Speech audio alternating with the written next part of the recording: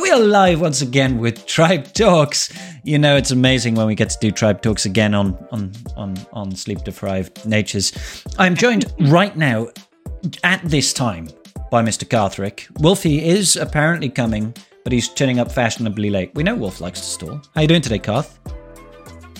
I'm doing good. I'm just kind of hanging out. I did my raiding all morning today. That was a good time. I'm assuming that's in-game. You didn't just go around pillaging nearby towns. No. I thought about it. I did. It's like, I really need to buy myself another vault, so I'm just going to go down the local store and see what's in the registers. I'm just going to go raid the old folks home next to me and see what the piggy banks hold. Well, I thought about it. Let's be honest, but no, we had. I decided to do my SWGOH rating today, and then finish up my rating for home. And get that kind of done out of the way before the rest of the week starts. For clarification, Carth and I are in the same guilds in Galaxy of Heroes and in Heroes of Middle-earth. Has Chapter 2 for Heroes of Middle-earth started now? Or no, it's going to be late. It's going to be super late.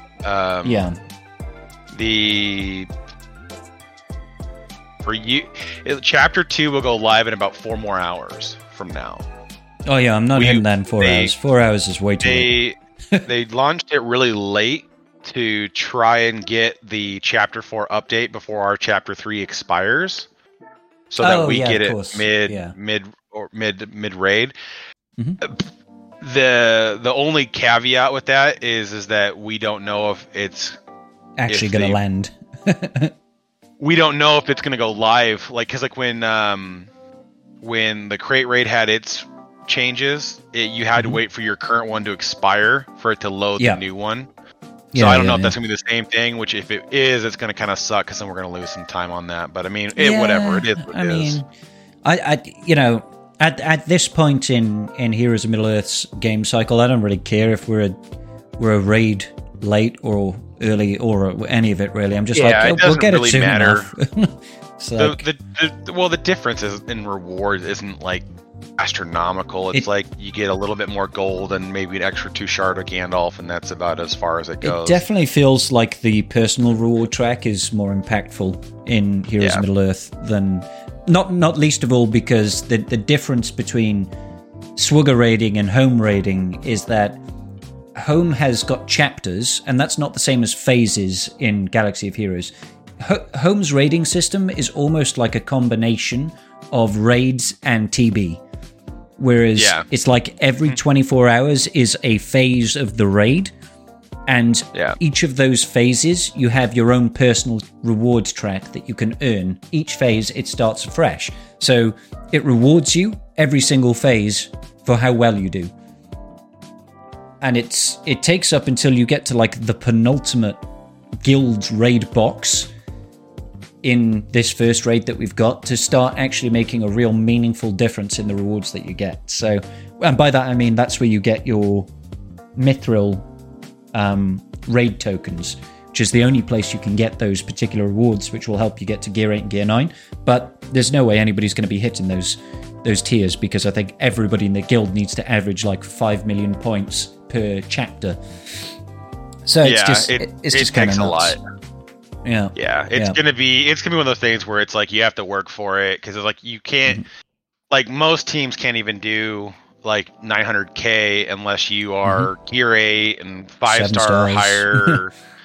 And because with the changes, you definitely have to have the star investment to make the teams work. And so it's just one of the things where it's it's just going to take time for people to get 5 teams farmed up, and the reality too is you have to have it's better to kind of hold out and wait because that way you get an idea of what are the 5 best teams to work with versus actually sitting there going, oh hey, I invested into this team and they can't do anything except for phase 4 or phase 2 or in whatever. In particular, it's annoying in home because progression in that game is a snail's pace. And I understand why it's a snail's pace. It's because there are only a limited number of characters and there's only a limited number of game modes.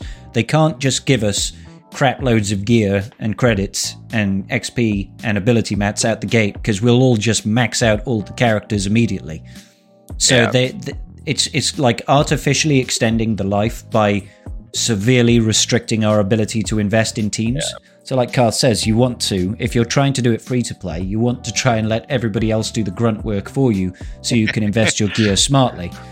Because let the whales do what they do best. Exactly. Whoa, Wulfffy. It's the Wild Wild Wolf. Just the Wild Wild Wolf. Why is my thingy up here and it should be Wulfffy? No. What are we doing? What the fuck? Oh, guys. I haven't turned my camera on yet. Oh, maybe when you turn it on, it'll jump you up there, because otherwise we're just looking at my little logo. Sorry. No, it's okay, Wolf. Oh, we need. Take your time, just buddy. sat down. We don't need Wolfie's face. Screw that guy. But he's the most handsome of us all, Carth. We need his face, otherwise people won't listen to this, audio podcast. According to who? I mean, what? Who? What? According who to listens when? to this anyways? Well, according a few people tune in. A few people here and there. Let me see. We're averaging about 100 and... Who are you calling a few people? What do you mean, who people?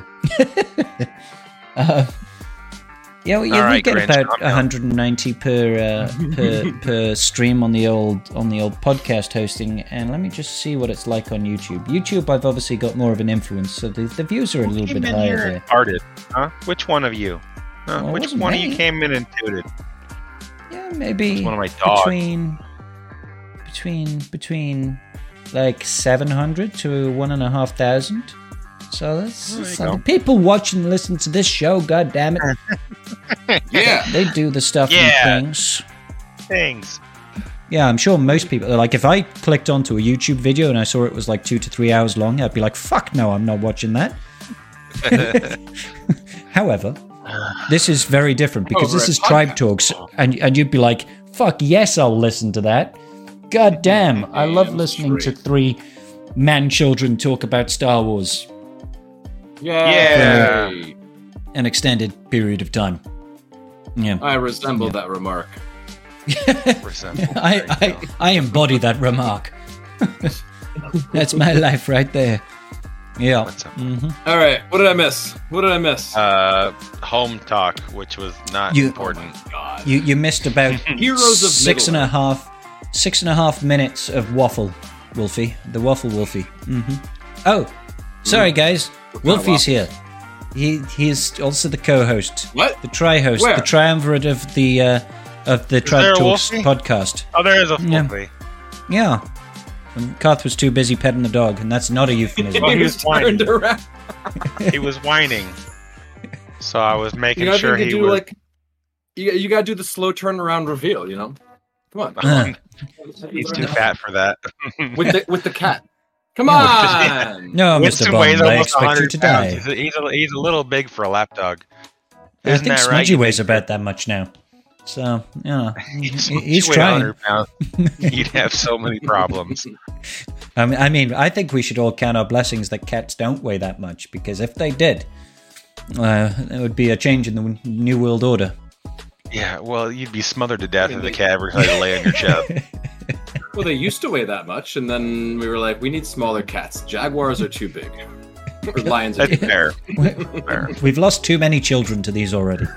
A tiger is just an absurdly large cat. I need a smaller tiger. Quite honestly, the litter trays are just unmanageable to work with a tiger.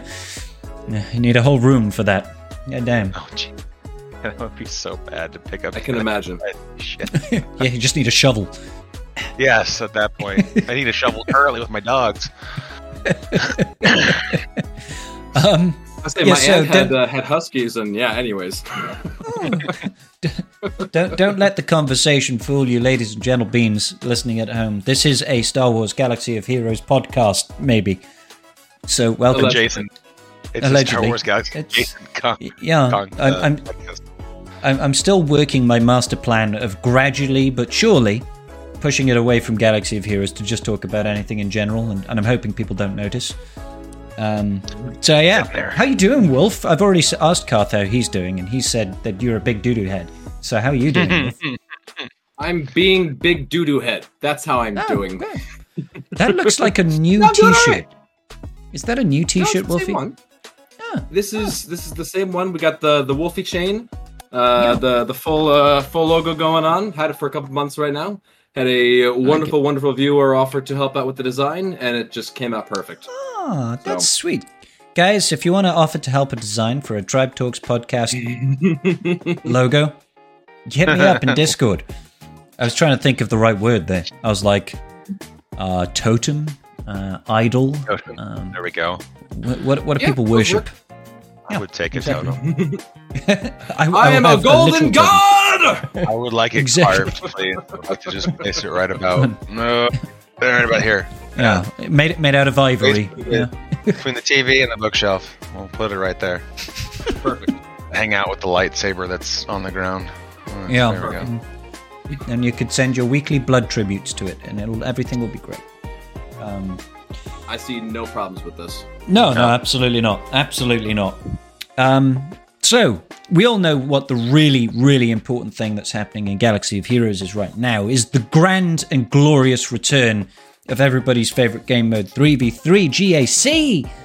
Man, I'm already over it. You had to ruin the freaking pot. I just got here. Well, the idea is if we talk about 3v3 now, the podcast can only get better. So, the only way is up. That is definitely a way. That is definitely a way to view it.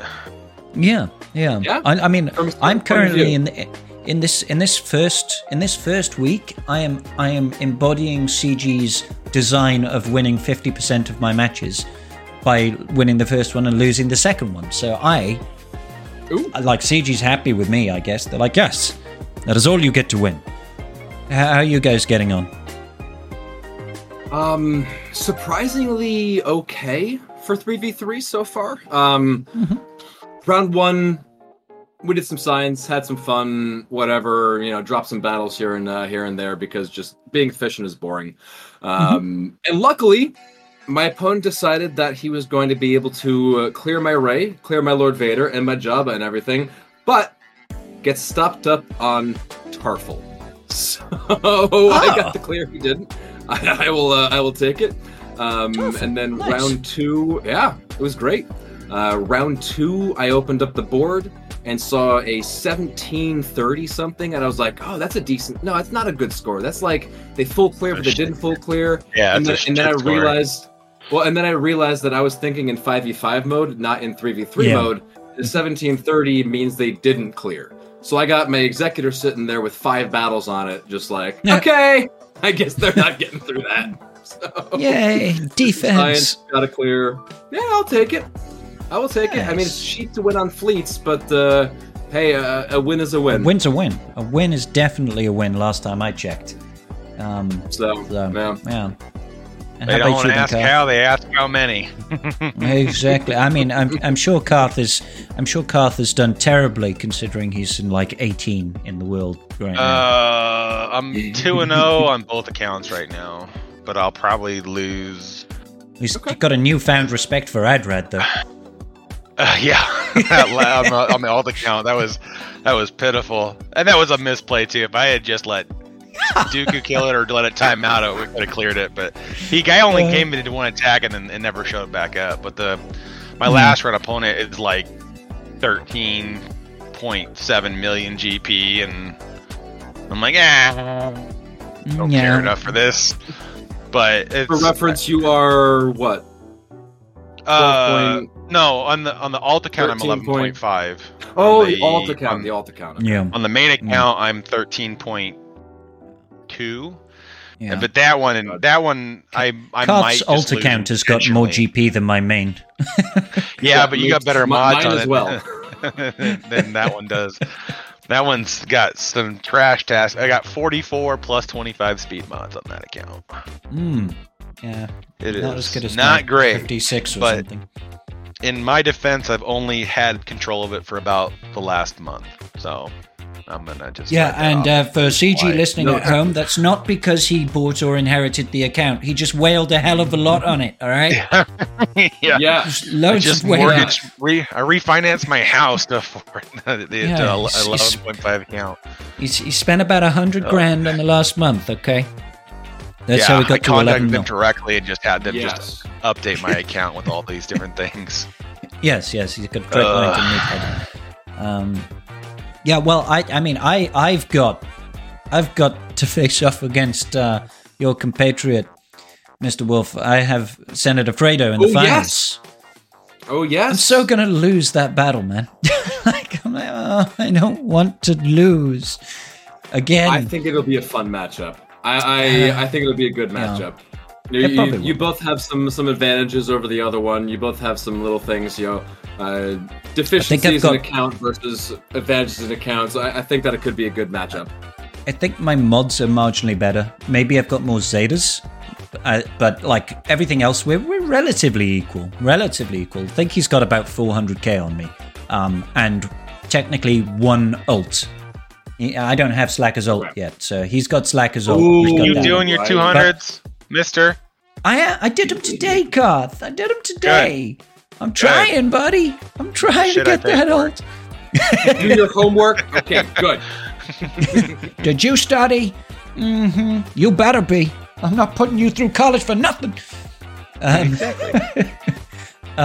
So that'll be fun. Unfortunately, like I haven't managed to get in contract. Are we? Hold on. It looks. We got enough. It looks clear to me. Oh, stream is disconnected. Uh-oh. Okay, well, on the plus side, the recording is fine. Can somebody type in chat? It's just done that random thing where it's disconnected. It's trying to reconnect, but the recording is still here. So sorry, listeners at home. We are also live streaming this, as we do every single week. Every Sunday, come round Twitch to twitch.tv/Scribe Gaming. That's one word. We're still disconnected. God damn it. Come on. Let's see how... See, I don't understand, because I'm literally here in voice chat on Discord with two people online. I can see my chat active within my streaming software, and I just don't have a connection to the actual stream. Stupid software. Don't you love it when computers just don't work? Restart OBS or... Yeah, I'm going to restart it now. I'll just have to pause the recording and splice it later. We are back. Sorry about that. Technical difficulties. It's not a professional stream unless you have technical difficulties. And the Welsh technology failure. Shut up, Harry Beth. The only technological Welsh failure we had was them losing in the World Cup. All right? Everything else in Wales is perfect all the time. Maybe. Possibly. So I'm facing off against Senator Fredo. It looks fairly equal. The big missed opportunity is that I didn't reach out to him to talk about, hey, can we try and do a live stream, simultaneous attack shenaniganry. So I think that's a missed opportunity, and that's on me. I should have reached out, but I spent today zombified after the 24-hour stream that we just did. It's going to have to wait 24 hours to reach out. I had no, I didn't know at that point. We didn't know at that point. No, I'm saying you still have. Oh, sorry. Oh, yeah. Now Attack opens in an hour. It does. It does. Just poke him in the side of the head and go, "Hey, Fredo, if you can wait for like another 22 hours, come on my stream." I don't know where he lives. Just real quick, go through and unequip all of your datacrons, and I'll try to do the same while I record this video. Ready, go. Ready, go. I didn't manage to do it. I'm sorry. Do you have no datacrons on your defensive teams? Shucks. No, I fight fair. I fight fair. People can go back and they can watch when I faced off against Cubs all those years ago, and he accidentally showed me all the teams that he had available, and I did the same, and I let him see my teams, because I like an even fight. So, I'm like, what is it? I've got sportsmanship. Ha! I am a good sport. What can I say? I've done one or two of the live matchups and everything, and I got a blocker for like my characters so I could like scroll around and like not show the stream what the characters were. And I think I used it like twice and kept forgetting to put it up. And eventually I was just like, screw it. You've seen what I have. Whatever. We'll just get through the back, and we won't need to worry about this anymore. Exactly. So I'm threatened by Senator Fredo. I think he has a good chance of beating me. I'm just hoping that this time, that when I use a counter, it works instead of like round 2 where I used a counter and the game was like, no, fuck you, Scribe. That's not going to work today. What are you, silly? Absolutely not. And I just lose like 3 battles out the rip for counters that should at least have a modicum of success rate, which is big sag. But there we go. I say one of the ones that I saw, it's very few and far between, but when Maul just goes and skips that threshold and just takes Fennec from like 90% down to nothing, and you just, okay, there's nothing I can do. It's like, I guess sit here and watch as my characters die. I mean, I like to think that and hope that I'm just not going to try that again next time. Right. It's probably safer for me to just use something better against Lord Vader than risk it for a biscuit in 3s. I'd rather use the clean up. They can happen in 5s too, though. They can happen in 5s. You can skip the whole threshold and just be done. It's, I mean, the danger is the same. It's a little bit crazy. Even in 5s, if it's just like, I see, Thrawn has decided to fracture Ban. Yeah. Oh, yeah. Cool. Shit. Good job. I guess I'll just close the game now, and we're done with GAC. That reminds me of my raid attempt this morning. It's like the giant sandworm has a 1 in 5 chance of eating Maul. 5 battles in a row, he ate Maul, and I'm like, I'm going to kill you. Just like, this is so dumb, because like the whole run's going flawlessly right up to this point, and I'm like, well, restart, start over, do it again. Yeah, and it's literally just 20%. Whoever he decides to eat, because nobody's taunting after he spits, and it's just like, okay, well, I mean, then cool. We say it's 20%, but I swear he's got a taste for Dathomirian residents or something. Because it's just he dumb likes that they count the being eaten as a defeat effect though, and it takes away his Mandalore thing. If it didn't do that, it wouldn't matter. If it's like you're stuck, just like if he gets eaten, that goes away. You're like, well, so that's what ruins the run, because then I can't attack a turn anymore. So what you're trying to say is CG fix your damn game?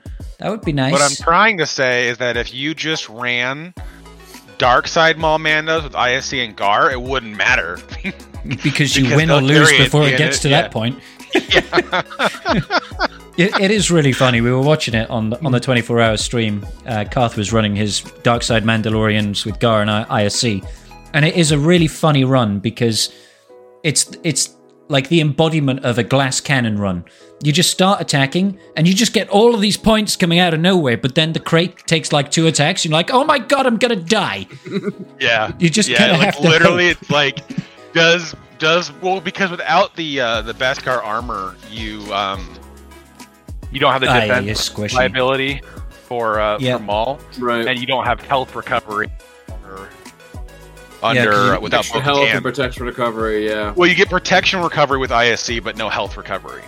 Yeah. Okay. So you kind of walk that line of like, if he doesn't crit Maul and he lives, then it's like you'll finish off the battle no problem. But if he crits Maul and he dies, then you're just praying to that the damage immunity on ISC and Gar lasts long enough for them just to counterattack it the rest of the way down. Yep. But it's just so much fun because it's like he doesn't even get to the second eat and you're at 2.5 million damage. It is so nutty. Oh right. Yeah. You have your Gar and ISC at Relic 8. Yes, yes, I do. Of course. The funny part is damage number. You said the damage number. I'm like, that's more than 1.8. You gotta get back. Oh.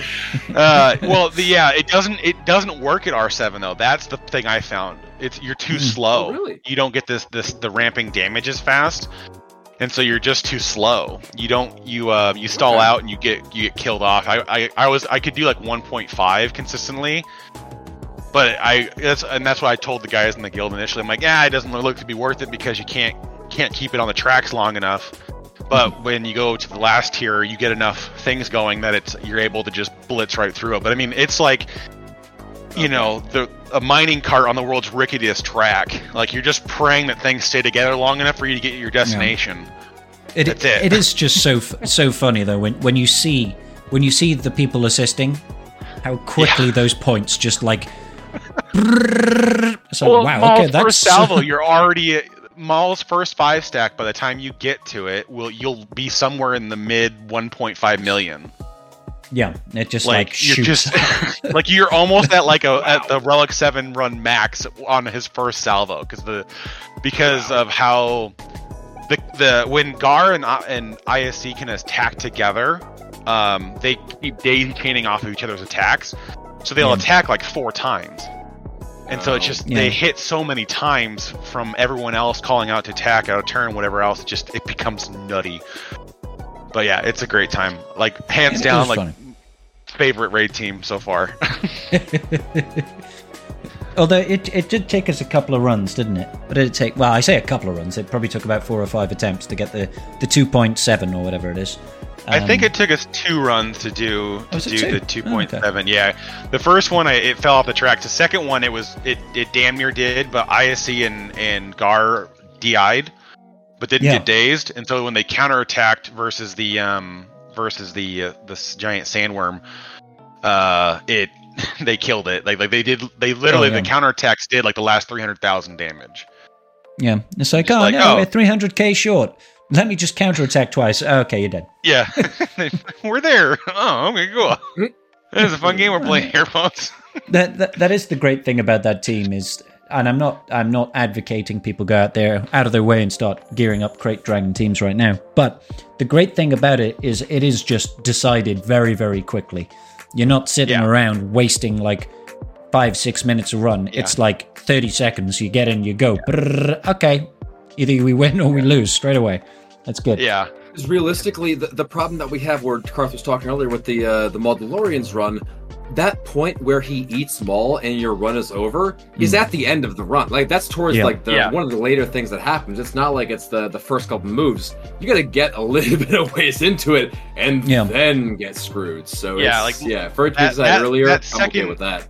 That second eat in the normal Maul run is like 60 seconds from the end of your normal Maudalorian run. If he doesn't eat Maul, you're usually done within a minute after that fight, after that part passes.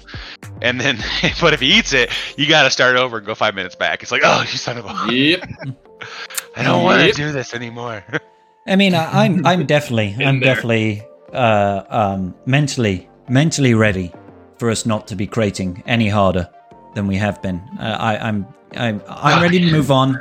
My roster disagrees with me, but let's have the Endor raid now, because I'm still hopeful it comes with the 8-year anniversary. I'm hopeful they use the charity stream as kind of the launching point of like, hey, this is what it kind of looks like. In a month from now, we're going to bring it to the game, or a couple weeks from now, we'll bring it to the game. So that way we kind of get some exposure. We get to see kind of like what they do with TV, right? Like the week before TV came live, we had a live presentation. Yeah. I kind of hope we get something similar. Thing. Yeah.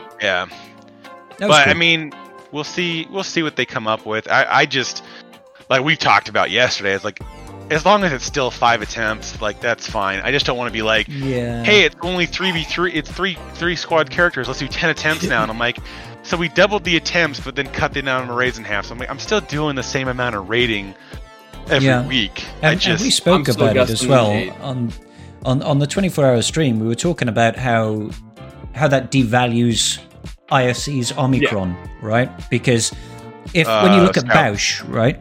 Scouts, not ISC. When you look at Bausch and you think, was Bausch's Omicron worth it? I would argue at the 10 point, absolutely valuable. When it was just 10 Omicron mats, hugely valuable, right? But when you consider that, she can put out a 2.7, which is like a quarter or a fifth of the maximum points that you can actually put out in the whole raid, right? But if all of a sudden you can have 8 or even 10 teams for this new raid, one Omicron suddenly has half as much value. Maybe it gives you 2.7, but maybe the reward thresholds have been stretched out because we've got more teams to run. So, like, on an objective, big picture thing, that Omicron has less value overall because it's only accounting for half of the total. You know what I mean? It's like... Yeah. Well, additionally, with the Leia Omicron, you could run a 4-man Jabba team, and it would save you a single Relic 8 character, and you wouldn't need to bring another character. If you can do it with 2 people, then maybe. If you still need to run a 3-person team with the Scout Omicron, it's lost even that much more value compared to the Boosh Omicron. Yeah, just comparing apples to apples right there. Yeah, no, I know. Like, I mean, hell, if the Omicron means that Scout can solo a run for max scores, then fucking sure, okay, I'm down. Like, give it to me. The Scout Omicron, you start the highest tier that you can go into, and you automatically get max points.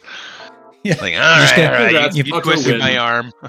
Press one button and win. I mean, I'd be tempted to do that right now. I'd be like, yep, absolutely, give it to me. So I think it's going to have to be very delicate how they approach it, because I can't see me putting that Omicron on right now. If all it does is... And that's kind of why I'm hoping they go to a similar setup to what Home is, where they have either chapters or phases. I don't... Right. Think it makes sense to have the dark side teams be 3v3, and so it doesn't. I don't really think that really pencils. So I would rather have them like the dark side stuff 5v5, the light side stuff let it be 3v3, and then you have either chapters or you do phases or whatever. I don't know, however they would want to do it. You know, you have 3 days to do this. They could split it up a little bit if they wanted to.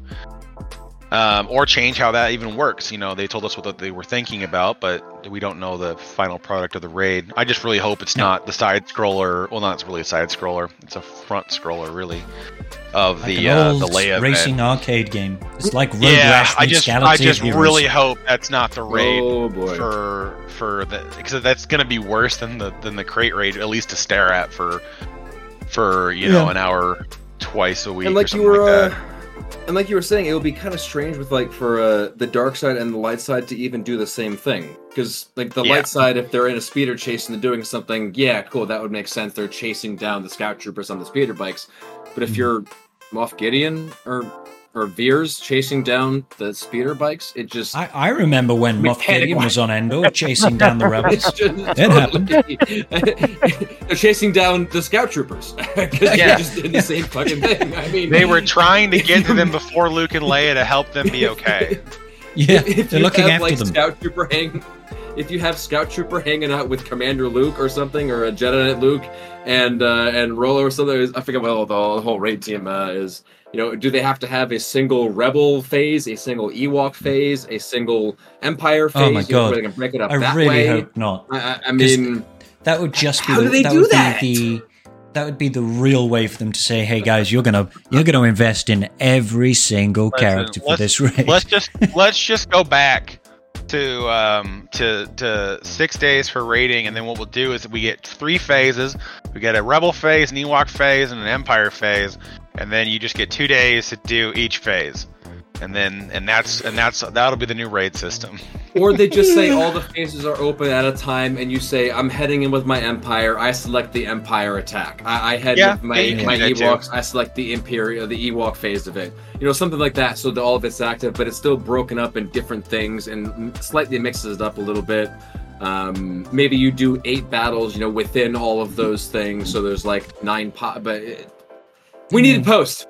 We need information. We need a road ahead. We need a damn post into the galaxy. Personally, we need information. I would love to. I'd love to go back to the days of a raid takes up at best like 20 minutes to half an hour of your time and you're done. That'd be great. Give me that again, please.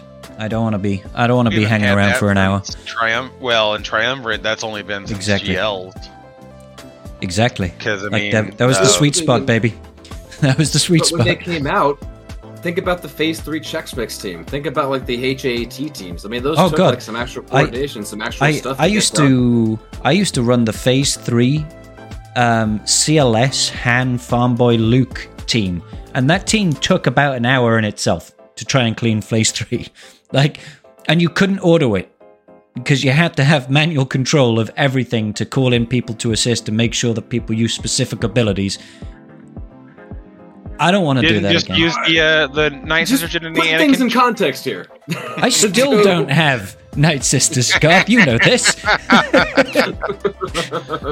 I may have Slacker, but I don't have Night Sisters. Or Afro. Big sad. Well, just want to put things in context with the raid discussion and everything, because we're all complaining about all the raids and whatnot, but it's come a long way from the actual time investment that it used to be. Yeah. So, granted, we have 50 other time commitments in the game now, but I digress. It's all Conquest. Yeah, it's all relative onto what you want to pursue in the game. It was how much time you have to commit to it, because it's like, if you're in a big enough guild in TB, right? If you're like pushing 550 or 600 million, like the Ma guilds are doing, you can get through like the first 3 phases of TB just by deploying. And so it's like, depending on where you're at in the game, either it's a sweaty try-hard commitment for every single type of event in the game, or it's just autopilot. And it's just like, I don't know how they balance that experience out.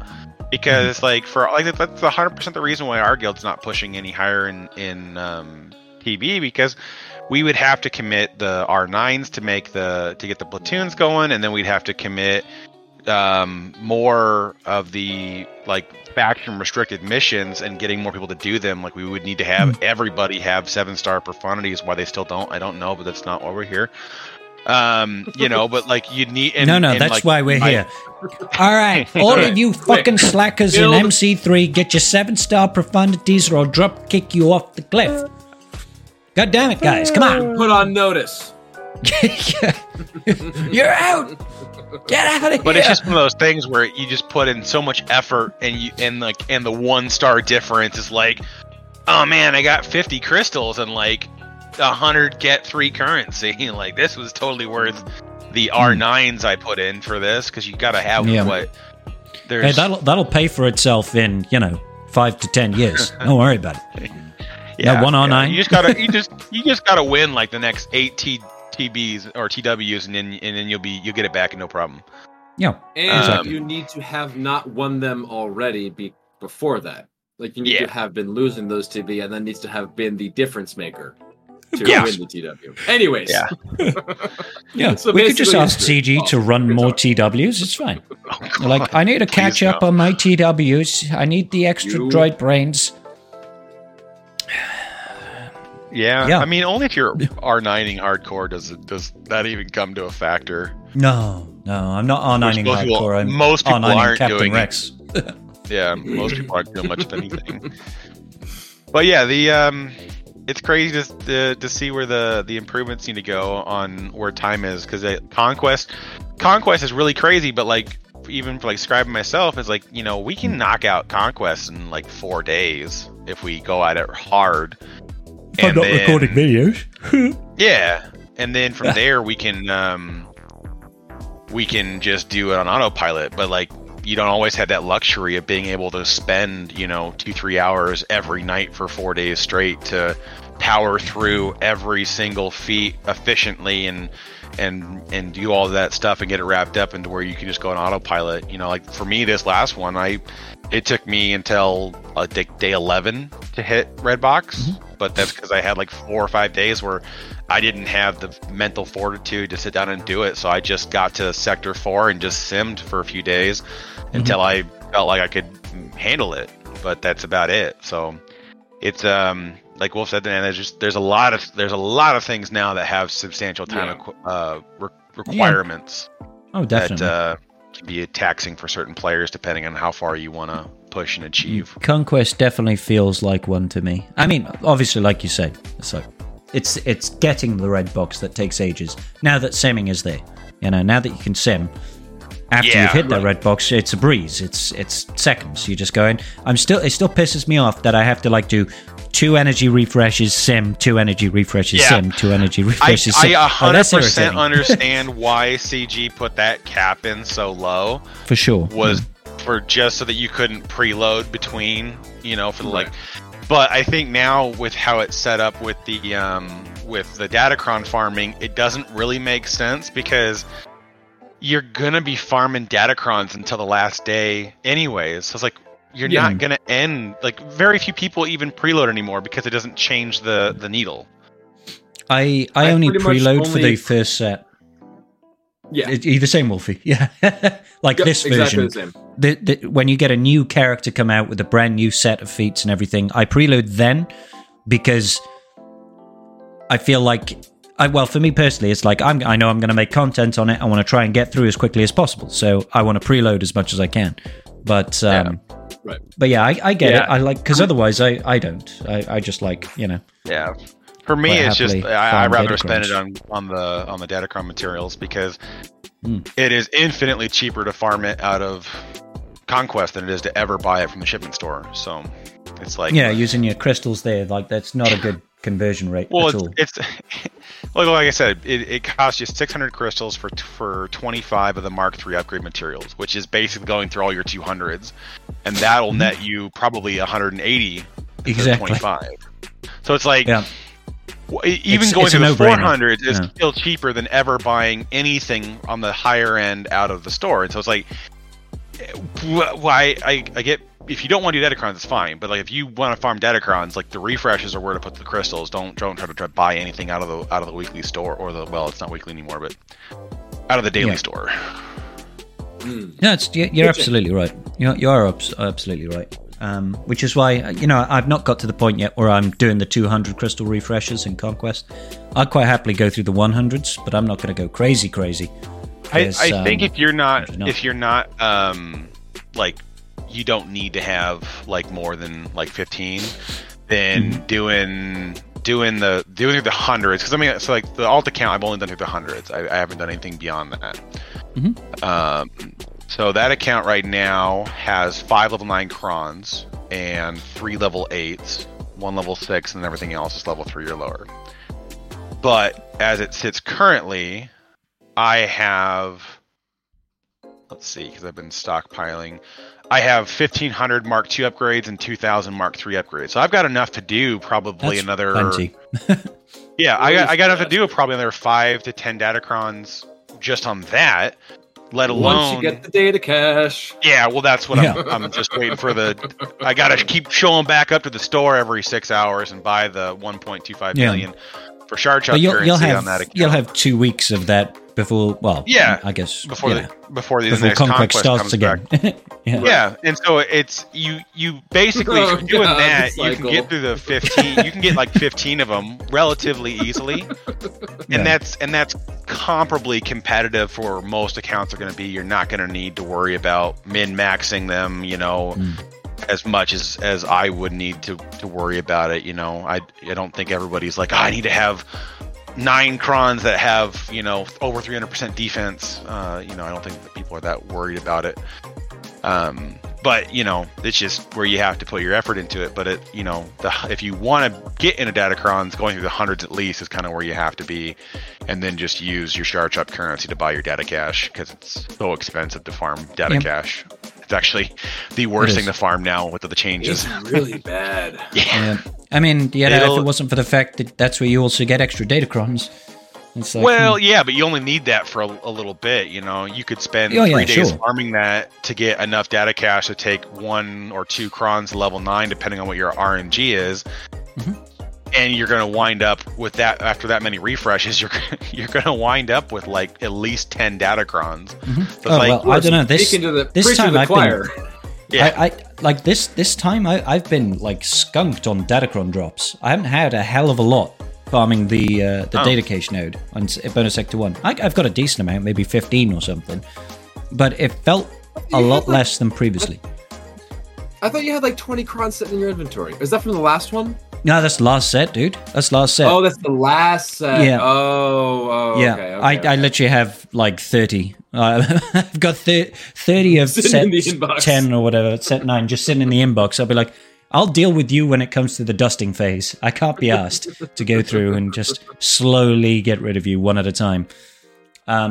Yeah, no. This set hasn't been kind. I could never sit there with that notification sitting there. I would lose my ever-loving mind. It's been irritating me for a while, I'll be honest. So, yeah. My mistake. Gotcha. Okay. But there's also this new set. I don't have very many of the characters that benefit from the level 9s, unfortunately. But it's the factions, like Rebels. Yeah, the is factions such a huge are good faction. and the stats are good. So it's like yeah, stats are amazing for most of them. I keep rolling accuracy. Yeah, same, bro. Same. I have one Kron that was from the only one that wasn't Hellsteel was the first roll. Everything else from there in level 8 was all Hellsteel. I'm like, I don't even know what I'm gonna do with that. Steal health, apparently. I need Steal characters so much that all the health are belong to Karth. Yeah, I'm going to steal their health. Their health becomes my health. That's what happens, right? Done. Absolutely. I have it from a reputable source. Yeah. You become so tanky with all that health steal. I have it from an irreputable source. Yeah. That works better. Yeah. I wouldn't trust it, but certain people. Yeah.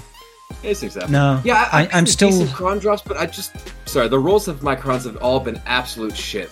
Maybe some health and protection rolls. No, the solid defense rolls. None of the really good ones that you actually want to get from the crons. So far, this one's just been, I'm gonna get some random stats and play that my opponent's all stripping my executor, and that's how I'll win GC. I'm still really hoping to build up a proc cron set for JML. I didn't get one last set, and this time I started one earlier today, and the first 2 rolls were protection. And I was like, "Fucking, this is the one! I can feel it." And then every other roll was something else. I was like, "Fuck you, protection cron." Accuracy. Yeah. Well, if you can land the protection on the 7 and 8 rolls, then it's it's almost better from there to backtrack and try to hit it, because the Mark 3, the level 3 reroll mats are just harder to come by unless you're willing to whale. Yeah, they're all. And that pack goes out in the store, in 12 hours, so that time is coming to a close. But yeah, Karth knows that by heart. He's just like, I know when that whale pack disappears. Well, that's why I was whaling today, because I was trying to wrap that stuff up and get some stuff squared away before the pack went away. Because it's the cheapest place to get it, because it's a guaranteed 20 Mark 3s, and 20 Mark 3s cost you 600 crystals in the weekly store, or 25 Mark 3s cost you 600 crystals.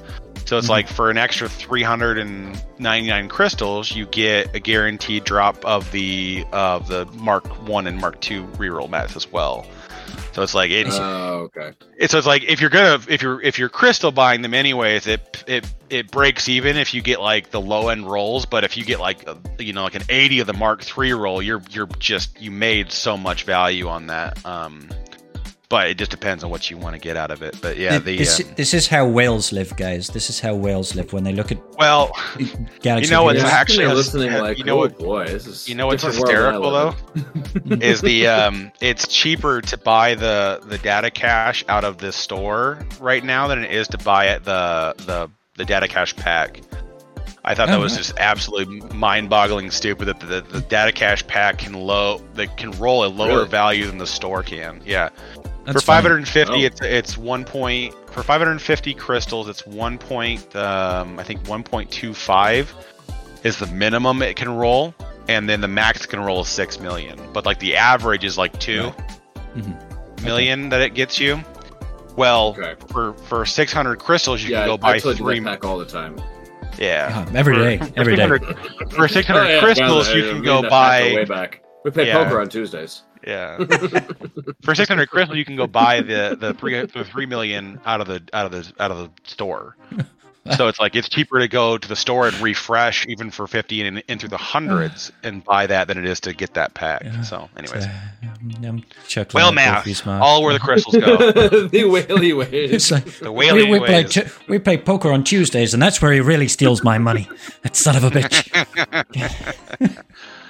My days. Facts about life there, folks. But yeah, it's this set's gonna wrap up, and then we're gonna get the done with this conquest, and then I swear to God, Monday afternoon, we're all gonna just sit there twiddling our thumbs and be like, what do we do now? There's just nothing. What do I do with on. all this free time, man? Yeah, I don't know what to do with all this free time. Yeah, so crazy. Baldur's Gate, obviously. I mean, I got to do that week. for so many hours on the 24-hour stream. I did it for like 6-7 hours. It was great. So good. So fun. I did stuff and things. So good. And then, sorry to derail the conversation and put it towards, a game that's really good, Baldur's Gate 3. I came across, there was a vendor inside the Moonrise Tower, and her name is like Araj Oblodra. And I was like, oh my god, Oblodra! Because House Oblodra is from the Drizzt Do'Urden books. And I'm like, you shouldn't even be alive. You're a made-up character. You shouldn't even exist. And it's like, why are you here? And she's kind of kinky, to be honest. But hey. Oh god. I was just like, but it's kind of weird. Like, it's like putting somebody from Alderaan in the game, Like in Star Wars terms, Alderaan literally got blown up, Princess Leia was lucky because she wasn't on the planet at the time. Everybody on that planet should be dead. House Oblodra is dead. How is there an Oblodra noble there? Well, it doesn't make sense. Well, Cara Dune is from Alderaan. I suppose, yeah. But, that's the concept I'm trying to... people off planet. But okay, so to refine it even further, I'm just being an asshole. But this matters, right? Because in Drow society, at least in Menzoberranzan, right, the only person, if you've got the surname of a house, so think of a house as obviously it's a family. There are a bunch of families inside the city. The only way you would have that surname is if you were a royal member of the house. So you'd have to be like a prince or a princess, or like royal family. And Drow don't have a lot of kids because their conception rates are just not very great. So the fact that she's from House Oblodra, 1, is kind of like, oh, that's very rare. 2, she's part of the royal family because that's the only way she would have that surname. It's like, that's even rarer. And you're alive? And this house got killed like 100 years ago. So I was just like, you shouldn't be here. Why are you here? But it's still kind of cool. Still kind of cool. I can see Frank too in chat has read some Drizzt books, but he's not read the recent ones. So, yeah. A lot of random amazing lore bits in that game.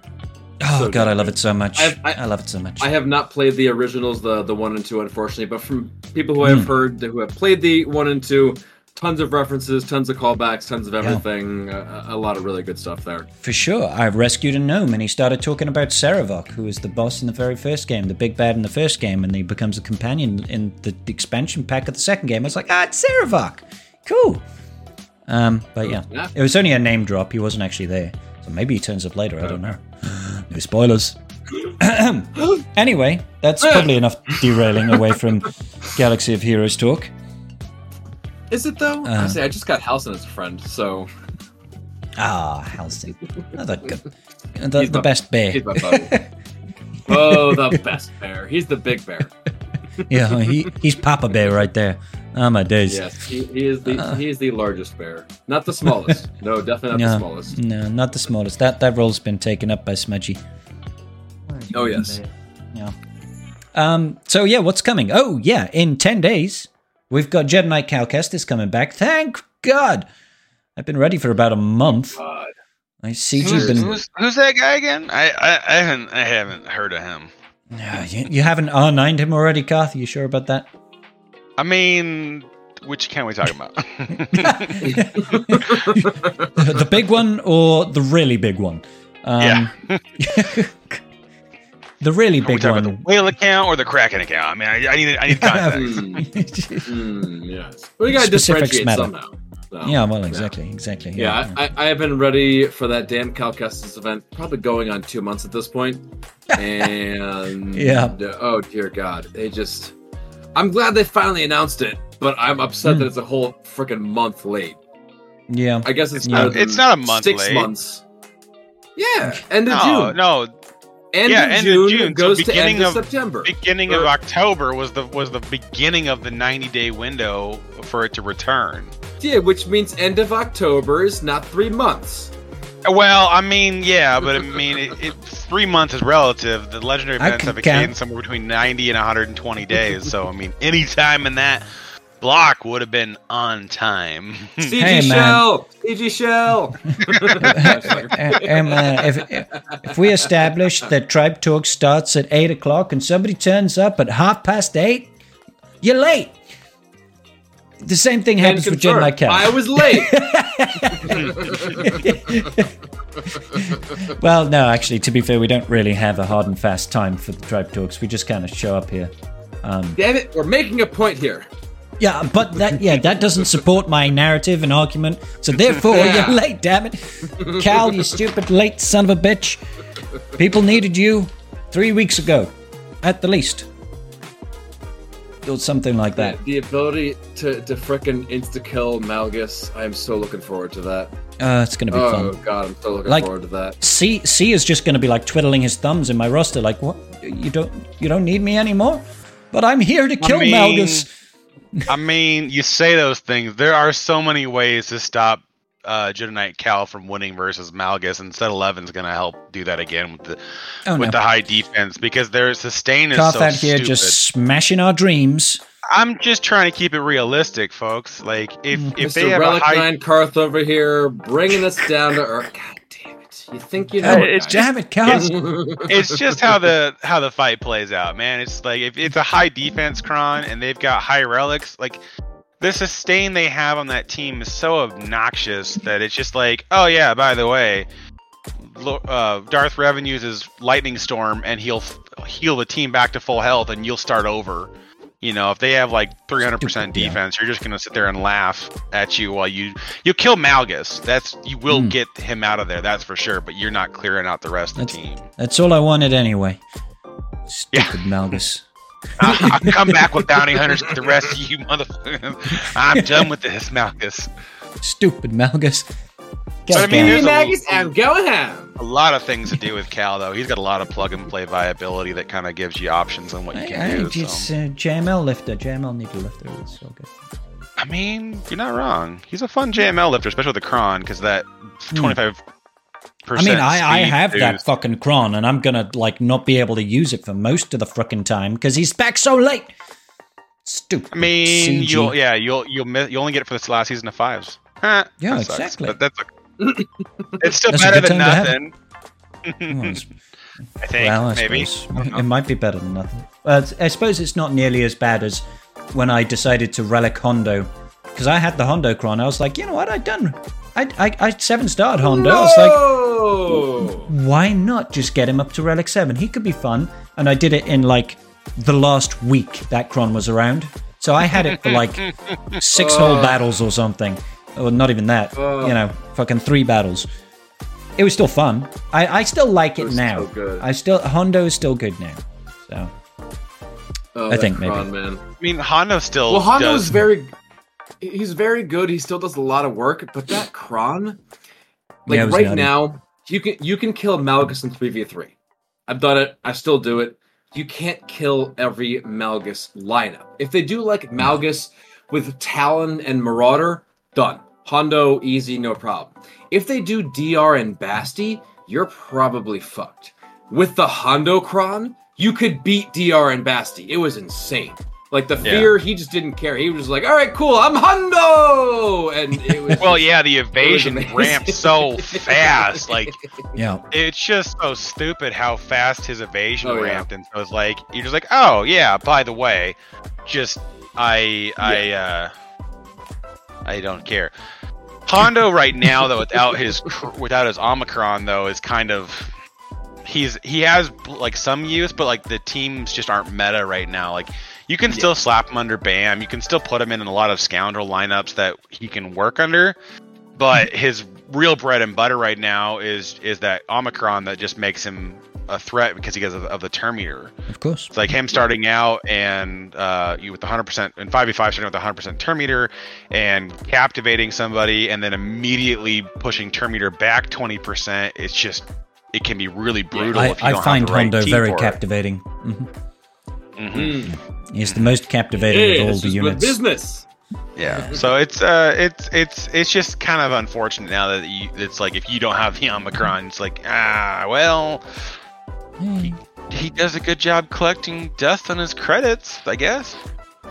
I mean, he's not bad without the Omicron. It's like you said, without the Datacron, he certainly is not nearly as good. He still stacks up insanely. He still does a lot of really, really good work. Mm-hmm. The Omicron does so much. It's not just the turn meter; it also does more stacking. Yeah, it doubles like the stats. That Omicron, it doubles it. So he goes from putting out good damage to putting out insane damage. Monstrous damage. Oh yeah, he starts to stroke and look like he's not eating his Wheaties. Yeah, doing like 200k basics. You're like, oh okay. Yeah, Hondo came to play.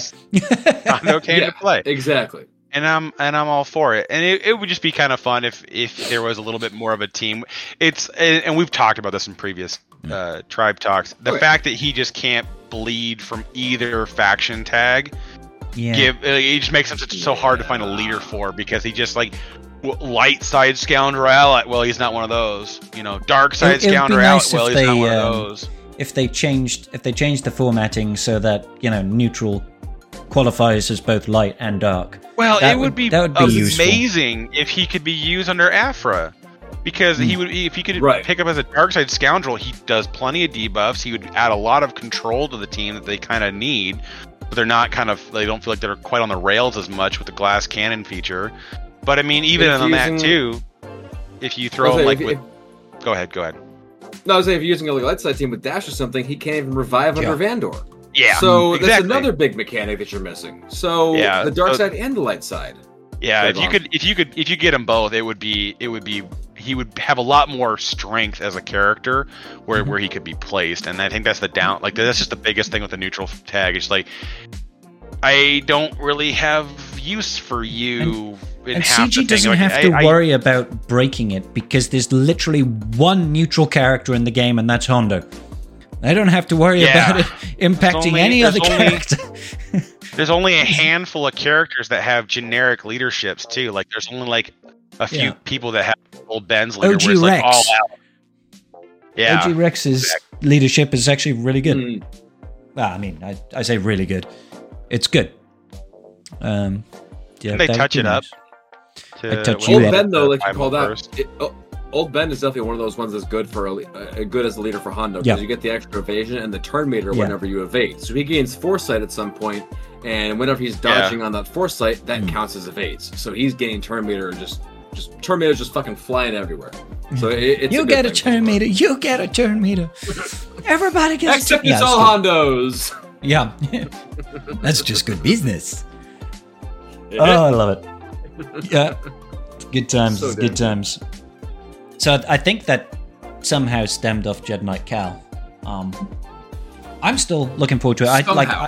I'm expecting. No, I'm not expecting. I'm hoping that at least some of our guild get Jedi Knight Cal, so we can start working on Zepho. We have 37 people in the guild who are ready for Jedi Knight Cal. So we should, in theory, be getting to Zepho on the next go around. Oh, okay. But because that mission with regular Cal is kind of shit. Apparently, with Jedi Cal, you have told us is doable. Yeah, it's with regular Cal. I think the win rate's like 80% with no Omicrons, and if you throw on the Whirlwind Omicron, it's like it's an easy 100% because you're getting the recovery at that point. So I think that's going to be the main thing but like we told everyone in the guild, like until we even have the chance to get to Zepho, like who cares like if you put the Omicrons on it now or not, because a lot of people don't need the Jedi team for doing their CMs, but the having the special cron, the Omicron does help make him a little bit more reliable, because you have more sustain. You're not relying on Seer for everything, and I think the AoE stun helps kind of control the field a lot more. You get a lot of value out of that one. It would just be nice. It would be nice if we could see that. I can't see myself putting any TB Omicrons on him. from what I hear, even though I hear it makes, he can raise up trash tier units in order to 2 out of 2 waves in TB. It's still a TB Omicron. It's yeah, exactly. Wolf. It's still a TB Omicron. I'm like, yeah, I'm not gonna. I've just put Malicos's 3rd on, so I'm not. I'm TB. I'm Omicron dry right now. I'm Omicron dry. Omicron dry. No. How about you, Wulfffff? What are you thinking about it? About Jedi Cal coming back finally. Like I said, man, I've been waiting for that dude for so fucking long. I am so excited to get him into my roster. I got everybody Relic 7, I think a Relic 5 on Marin, nice. Gear 12 for Saw. I'm sorry. Sorry, Saw. I mean, unless you're putting the rest of the team together, it's such a bad investment to put him to high relics, man. I wish he was better. I mean, he's got no cool plug-and-play viability. That's the part that sucks. Like, it would be fine if you fighter team and if you could use him under. They tried so hard to make him not usable under Momo. It's like without having at least Chirrut Bays to throw with him at decent relics, the team is just kind of like, hey, we do things occasionally. But that's the problem with Saw in a nutshell, is like the entire mechanic of his like explosive trap, it only gets better if he's higher and higher relics, which sucks. That's where you have to put him to. They do a lot of mechanics like that. I mean, we've talked about this before. They design mechanics specifically to interact with higher relic levels. I mean, think about Ray's Whirlwind. They changed it over so that it does more damage with the higher relic levels. So, I mean, they have learned their lesson and have absolutely incentivized that sort of stuff in there for sure. Man, I wish Saw was better. The rest of them are doing great. The rest of them are great. You're doing more than I'm doing, Wolf. I took Seer and Cal to Relic 7, and I was like, fuck the rest of them, I don't care. They're Gear 12. They're at Relic 7, Marin's at 5, who was the other one? It was... and Tarful. Tarful I have at 7. Because I have... So I have a Relic 9, Clone Wars, Chewie, and Zalbar. Of course you do. So I figured... I figured I might as well bring Tarful to Relic 7 because I mean I have Wookiees that can use a leader, so I might as well. My Wookiees are awful apart from Chupio and OG Chewie. Well, not Clone Wars Chewie, but yeah. So I was like, no, Tarful, you will sit there at Gear 12 till the end of time. Well, maybe not the end of time. I'll probably eventually get round to gearing some Wookiees, but not now. I got holds. I got a hold again. My round they saved your GAC. I won because Tarful got me a hold. I mean, he is so stupidly obnoxious with the Kron and everything though. Right now, like the Grit Kron on Zalbar. It is the Grit Kron, yeah. They just wail on Zalbar forever, and then like what happened in my GAC yesterday, it's like he uses the AoE and just deletes the team. You're like, oh, that was cool. I'm so glad I was wailing on that for 20 minutes and then died. That happened in your GAC yesterday, didn't it? Yeah, it was with the Weiston account. I was trying to use those Night Sisters to whittle down the Wookiees. Yeah, but he got a turn and. Okay, got a turn and just popped all those Night Sisters cherries just like that. Yeah, they disappeared. They went all dusty. It was not good for them. It was funny to watch though. It was like, I guess we're dead now. The round is officially over. Yeah. Let the Wookiee win. If you're gonna lose the battle, do it in a fantastic fashion so it's entertaining as shit, and I'm down. Yep. There you go. Absolutely. Yeah. Do it in style. Yeah. Well, I mean, that happened to me when in round 2 when I was facing off against, what is it? It was Malgus, Marauder, Sith Assassin, but the Sith Assassin was Relic 9. And, her second special attack's under protection. And I was using Gas, but obviously not with Wrexham 5s because they were on defense. So it was Gas, Arc, and Echo. And she took a turn and she just one-shot Echo. She just went, blah, you're dead. I was like, what the fuck? What happened to my Echo? Where'd he go? She's like, oh yeah, I just casually one-shot your Echo. It's like, you bitch. Sass is one of those characters that we spent so many years shitting on, and then suddenly it's just like, oh yeah, by the way, Sass just like wrecks shit. We're just like, it's this fun thing called what? Everyone took her to RA and put decent mods on her because she's a pilot, and then all of a sudden you realize that, wow, there's some really nutty effects that you can have now depending on the Sith team that you're with. Yeah. It's like, oh my god. Yeah. Watch, like if she gets like five buffs on her and then uses that electric Q, it's just like, oh wow, you just did some real damage. Like that's terrifying. And also the Terminator and everything. Like that, like a Sith assassin lineup. I don't like sending Hondo against. I was talking about Malgus teams. I'll send Hondo against Malgus, Marauder, and Talon. I will send Hondo. Malgus, Marauder, and Assassin. No, there's so much Terminator. It just fucks you. You just out of nowhere. You're just like, wait a minute. I'm just dead. Okay, cool. That was a good talk. I don't know what just happened. I won't do it anymore. It's one of those things where you're like, can I get one turn? Just one turn? Yeah. What do you mean I'm stunned? Well, I went against somebody who put, who was it? I want to say it was Marauder and Sith Assassin. No. It was Set and Sith Assassin was C in 3v3 with the old Set 9 Cron with the ability block for Sith. Oh, nice. I was like, oh, that's totally Wampa food, right? Because there's no No, they took so many turns. I never got out of ability block. I just sat there indefinitely, just getting wailed on by them, and I'm like, oh, this is dirty. I like this. This is kind of interesting. But yeah, it was so bad because like Sith Assassin just like, oh yeah, by the way, Terminator. Oh yeah, Terminator. Oh yeah, Terminator. And I'm like, oh, poop. Okay. It's sneaky. Yeah, people don't expect it. I've learned my lesson. It's rough.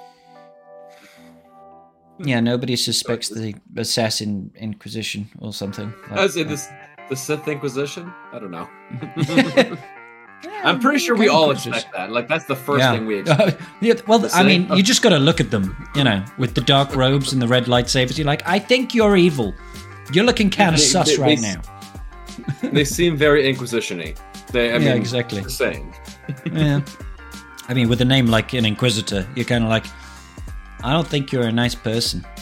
And it doesn't mean they're just trying to, they're just mildly curious about things. They're not like, that's interesting. They're like aggressively curious about things. Yes.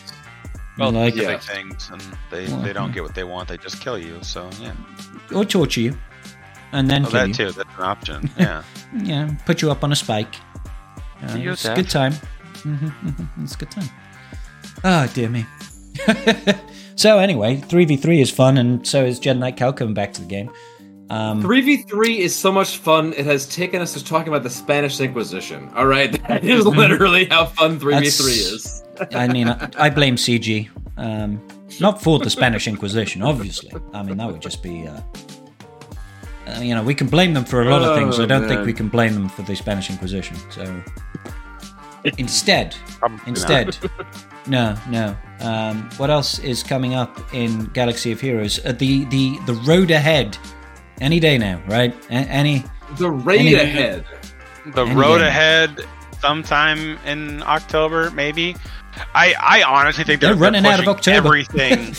I think they're pushing everything into the charity stream or the week of that charity stream. I can't see them doing anything sooner than that. I mean, it's just there's only 2 working weeks really left of October, so they need to get a move on, as it were. Next Tuesday is the charity stream. So my guess next Tuesday. The 24th. Sorry, not the 17th. Well, the next Tuesday. That's the charity stream, and that's also typically when we get our news. So I could see them. I could see them doing a big announcement there, and then directing everyone to the charity stream as a way to get attention on what's happening there, and get more people to show up and be interested in donating and stuff like that, while they discuss the road ahead or the Maybe that's also going to be like GAC attack phase for round 2 of the last week of 3v3, right? No. God, is it not? No, Tuesday's Oh, lock-in it's Tuesday. day. Sorry, Tuesday. For some reason, I thought it was Friday. Why did I think Friday? No, Tuesday is lock-in for the new week. That's fine. We don't have to worry about drunk scribble. It would just Friday impact night your Baldur's Gate. Yay, Baldur's Gate! Son of a bitch. Speaking of Baldur's Gate, what a great game. Speaking of which, Scribe, on the 24th, I need you to go to bed as early as possible. Like, I need you to get home, have dinner, go to sleep. The problem with that, Karth, the problem with that is you're talking about going to sleep, and I'm tired now. So all I'm thinking is, I know. I go to sleep now? Is that what you Right. I go to sleep now? Yeah, I can okay. do now. Now sounds good. Maybe we can trick them into thinking it's the 24th if you just go to sleep now. Like, tell them. Holy shit. Go to sleep for that thing, right? They're Maybe. like, wake up and they're like, Brain. it's Sunday. Calendar notification. It is October 24th. Dear Meathead, So, please. I mean, for anybody in the podcast who is confused, every time Scribe like goes and like streams and he is like, he's going live and like, we're waiting for news, awesome, great. He ends his stream and goes and passes out like within 5 minutes. CG will post something saying, "Hey, road ahead," and then Scribe wakes up and it's like, "God damn it!" Yeah, And it's yeah, great. usually every time. Yeah, it's frustrating. Every time. Like it was literally 2 weeks ago when we had, what was it? It was about 2 weeks ago. Something like GL Layer had been released at one point. We had GL Layer's kit come out at one point.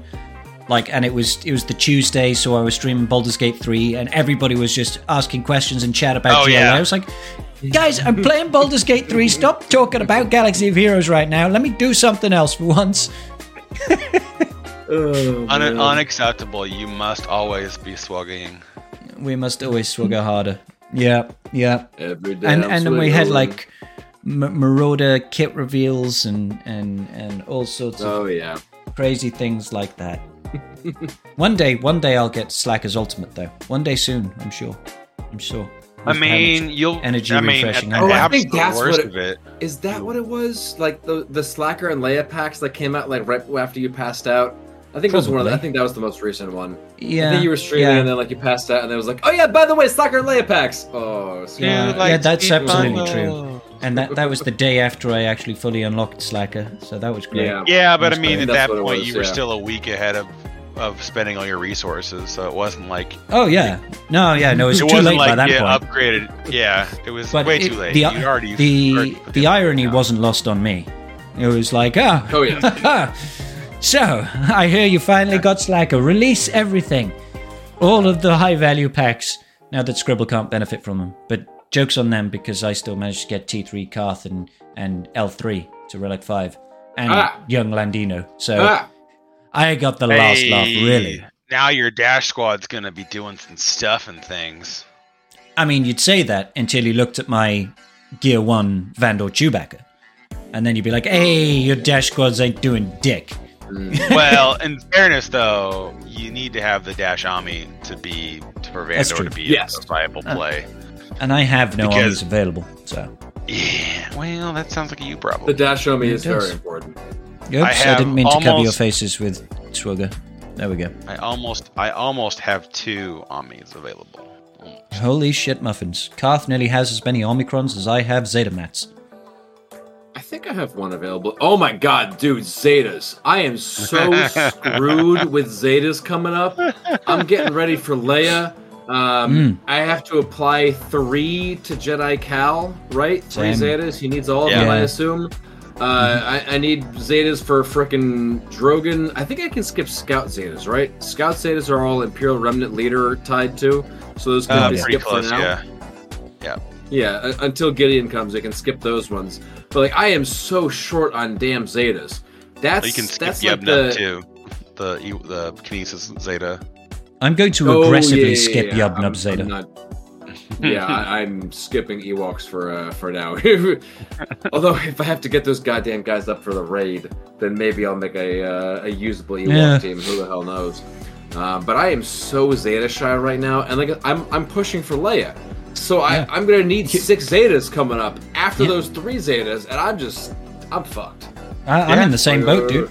I just did Slacker and Hux, so there goes 140 odd Zetas. I think I put one on Stormtrooper. I'm not even sure if I got Fost's Zeta right now. And like you said, Jedi Knight Cal coming up. I've got 70 Zeta mats, and he's going to eat 60. Yeah. And then I'm like, I'm going to be working towards GL Leia. I'm going to be like, well, shit on a brick with a stick. What am I going to do? Where's my Zetas?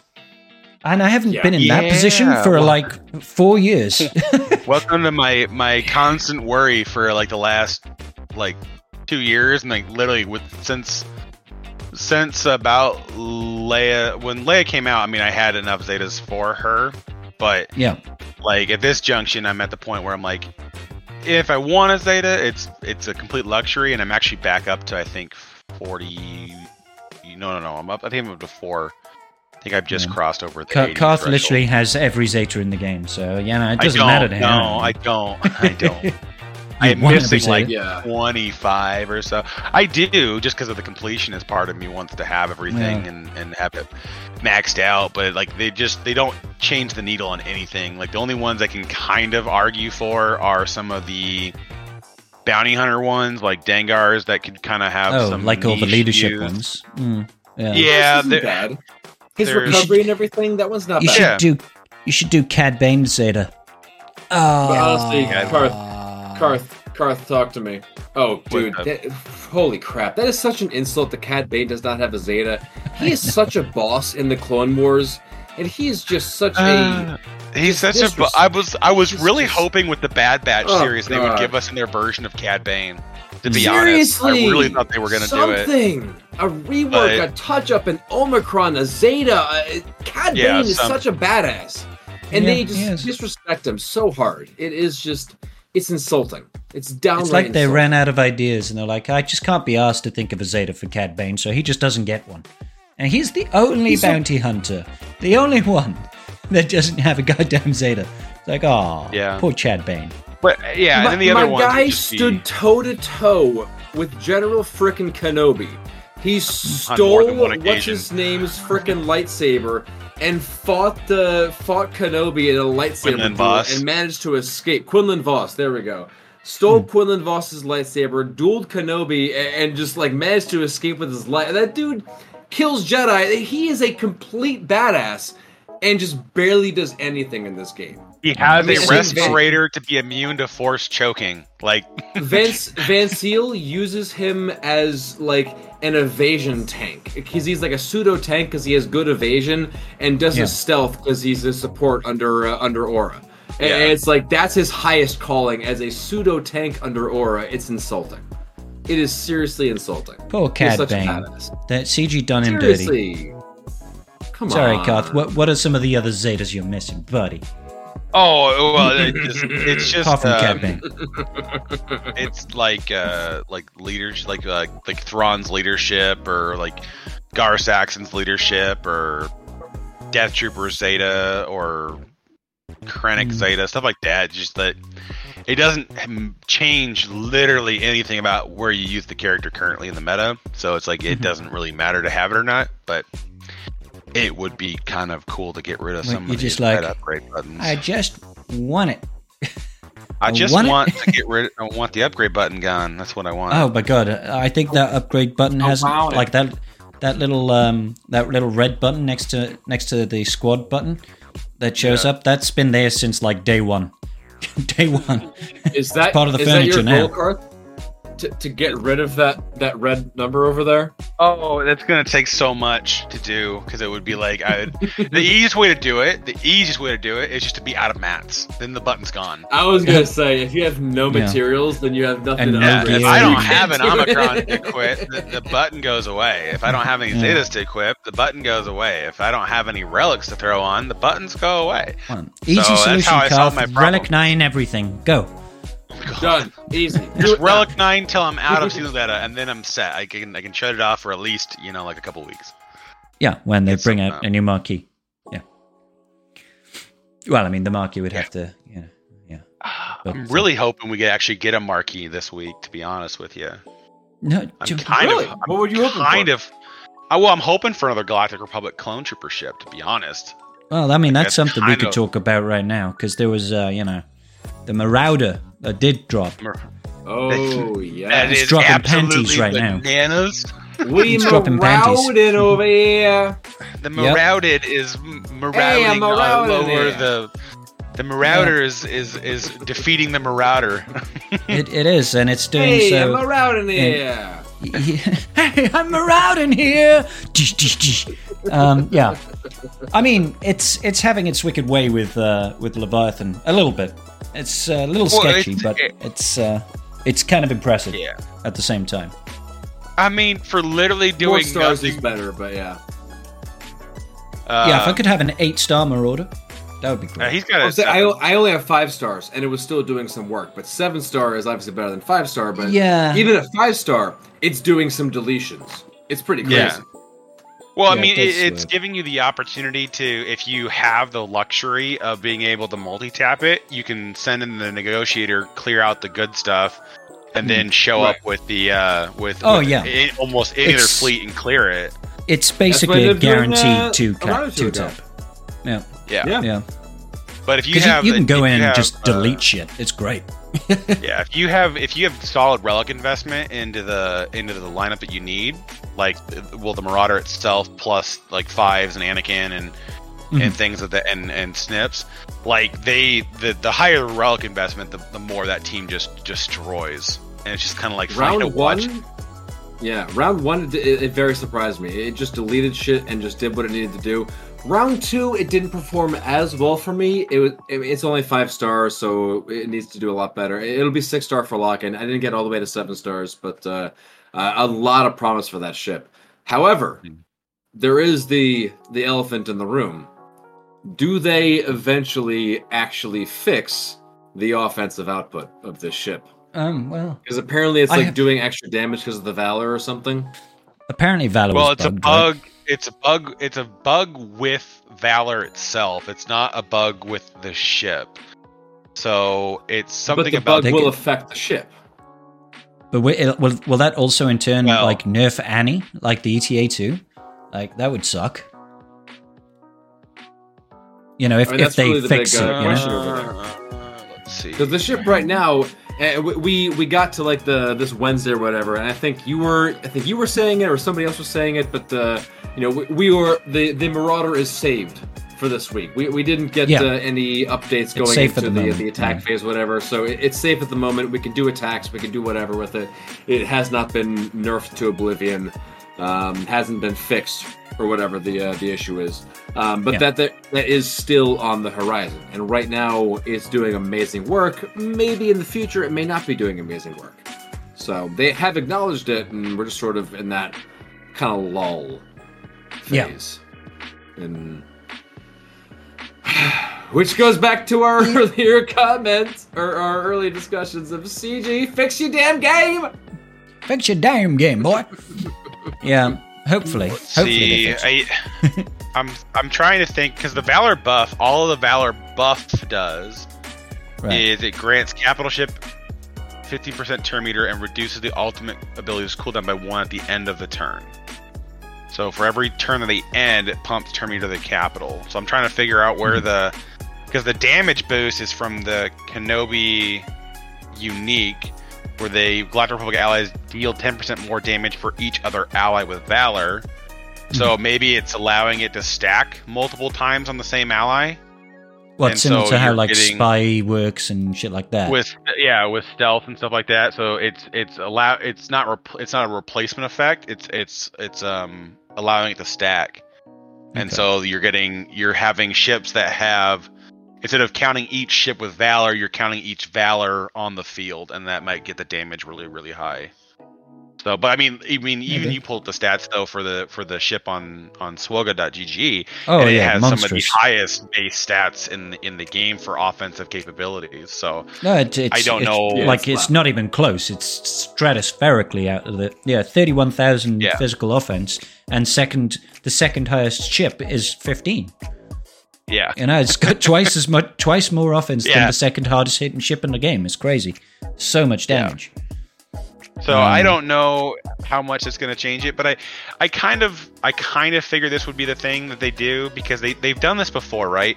They did the same thing with the Profundity when they released the Scythe. You know, it's like you get like 4 or 5 months after the well, we're not even that far. We're like 3 months after Leviathan, and we're getting a ship that's going to somewhat, you know, start to soft counter the Leviathan without needing to use a mirror match. And so it's like, it's kind of the trend we're going to see, and that's kind of why I think we'll see maybe another Galactic Republic ship show up and then have something that basically it's like, hey, the Mace fleet's now complete, it does something useful, you can kind of use it, but if you kind of cannibalize everything into one mega fleet like we do with the Empire fleet, you have a counter to some of the meta stuff. And I'm okay with that. I mean, granted, it kind of sucks that it's going to be all marquees and stuff that's not really that high value like the Empire fleet is, but I mean, still, I mean, I'll take it. Do you think they try and do what they did with the Defender, and it was a Defender or the Scythe? It was the Scythe is the Executor slave. Defender. Sorry, the Scythe. Yeah, the Scythe is is tied to the Executrix. No, Executrix rather than the Chimera.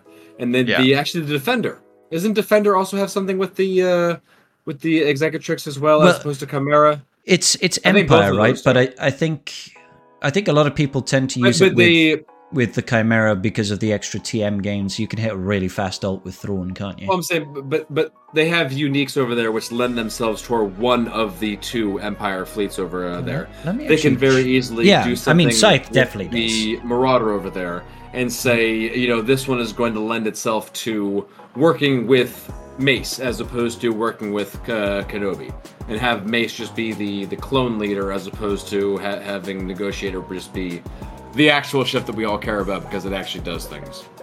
Doesn't Defender do something as well? Am I going crazy? I'm just having a look. The Defender is just Empire. It gives the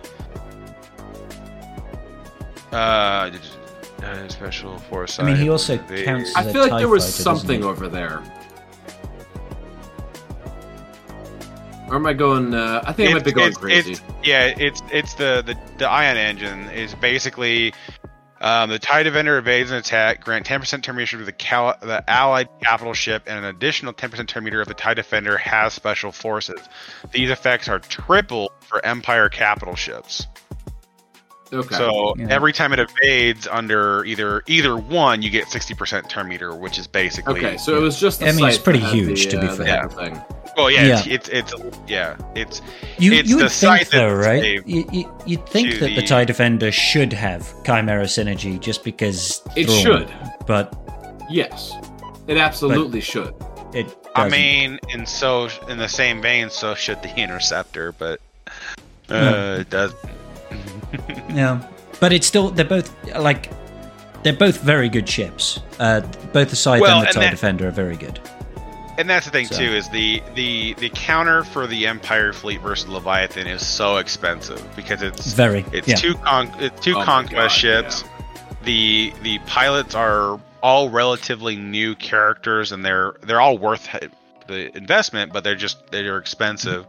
You still need to have high relic investment in your pilots because like Vader's still got to get out in front of things. So if you have Lord Vader, you're there. But if you don't have him, then it's another R7 or R8 you got to throw down.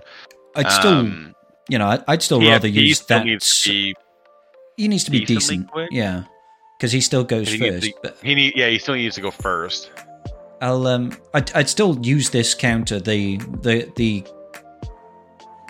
That Chimera counter. I'd still rather use that right now than the Negotiator. I feel like it's got a better chance of just getting the one tap, and then I could clean up with the Negotiator counter. I think within the Empire counter, though, with them moving towards more of the dagger lineup again to kind of throw off, I think it's going to be one of those things where it's like, what do you want to prevent? Because it's like, if you try to throw down, like if you think I'm going to mirror it and you put it on Sith Fighter, but that makes it really easy for the Empire counter to win, then it's like, okay, you're just trading what I'm going to counter with. Is it that much harder? Is that much harder for Empire versus the Dagger start? Because I did Dagger versus I've done Empire. I've done it against both. But It depends on. It's not that much harder, to be honest. I fucked up round 1. I messed with the turn order, but I did it right round 2, and I ended up one-shotting versus the Dagger. Yeah, it's not that much different, but it's the it's how the game treats the reinforcements that's the changer. And so like if you have to change how you bring in the Sith Assassin, right, and then I'll bring in the Assassin. So what you do intercept is properly. What you do is you tell the AI to go pound sand, and you get rid of Sith Fighter out of the lineup, and you throw down Phantom, and then it goes Phantom, and immediately the next turn it'll bring in Sith Fighter, which doesn't really change anything besides give the Sith Empire fleet the team advantage, which with the reinforcements that effects that come in, that it'll stun ships. It'll stun like the defender, and then he can't evade, and then you can get him bursted out because of how the turn orders play out. It changes a little bit, but it's not like it's the end of the world. But you can't have the Sith Fighter reinforce. But then also it comes down to where does the AI attack, because there's no actual tank. And so it's like a Sith Fighter reinforces, and it happens to go after somebody that isn't knocked under 100% health yet. Then they get a massive turn meter boost, and then they can kind of get in front of you depending on where they attack. And so like there's a little RNG back and forth with the Dagger on if it's going to stop you. But I mean, I did it versus the Dagger last phase, and I mean I lost my capital ship, but I mean by the time I lost it, it was 5 ships to 2. I'll be right back. And I just decided to you just slowly attrition it out and win. Yeah. So it's not a massive game changer, but I mean the banners were atrocious. It was 64 banners on that fight. Like, yeah, when you can, it's so much easier to get high banner victories in fleet in general compared to ground game, because you can come away with a lot of battles with like 72, 75 banners. Well, maybe not 75, but there's the capacity to have good banners in fleet can often be the difference between a win and a loss in GAC. Yeah. So fleet efficiency is huge. If you can keep your banners above 70 and closer to 75 on all your fleet battles, that's a major difference maker. Because if you're like the average ground game is going to lose, roughly I would say the average ground game loses maybe to about 2 banners a fight. Yeah. So you're going to be 58 to 60 almost on all your ground game, or is it 65? I can't even remember.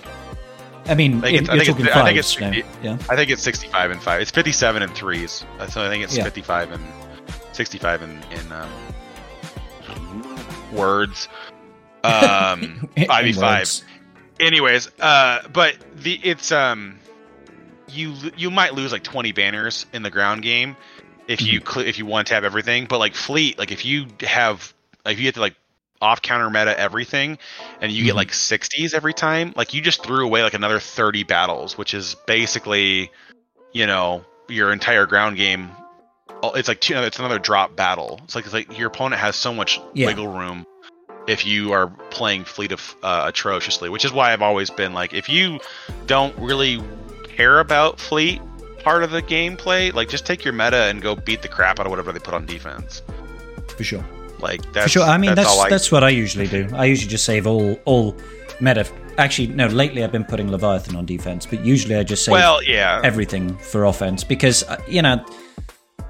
sometimes it's just I'd rather just have the security of making sure I'm definitely going to clear fleets. And sometimes I'm just like, I'm probably going to out efficiency you if you've put meta fleets on defense and I haven't, because I'll be able to get the high 70 wins, Yeah, and that's why my opponent lost this last round. He put all of his metas on defense and couldn't clear the Executor, and I just got it done. Cool. I mean, you can end up screwing yourself if you're not gonna get it. If you're not gonna actually, come and be prepared to actually take everything out, then you're screwing yourself. Exactly. Fleets are a very fickle mistress. Sometimes they can just go perfectly, and sometimes it's just like. We had the greatest ground game in the world, and then just threw it away on some bad moves. That was my fleet on the alt account. Scribe was there for that, but it's like the Profundity versus the Executor, literally flawless opening, and then within 2 turns, I lost half my fleet.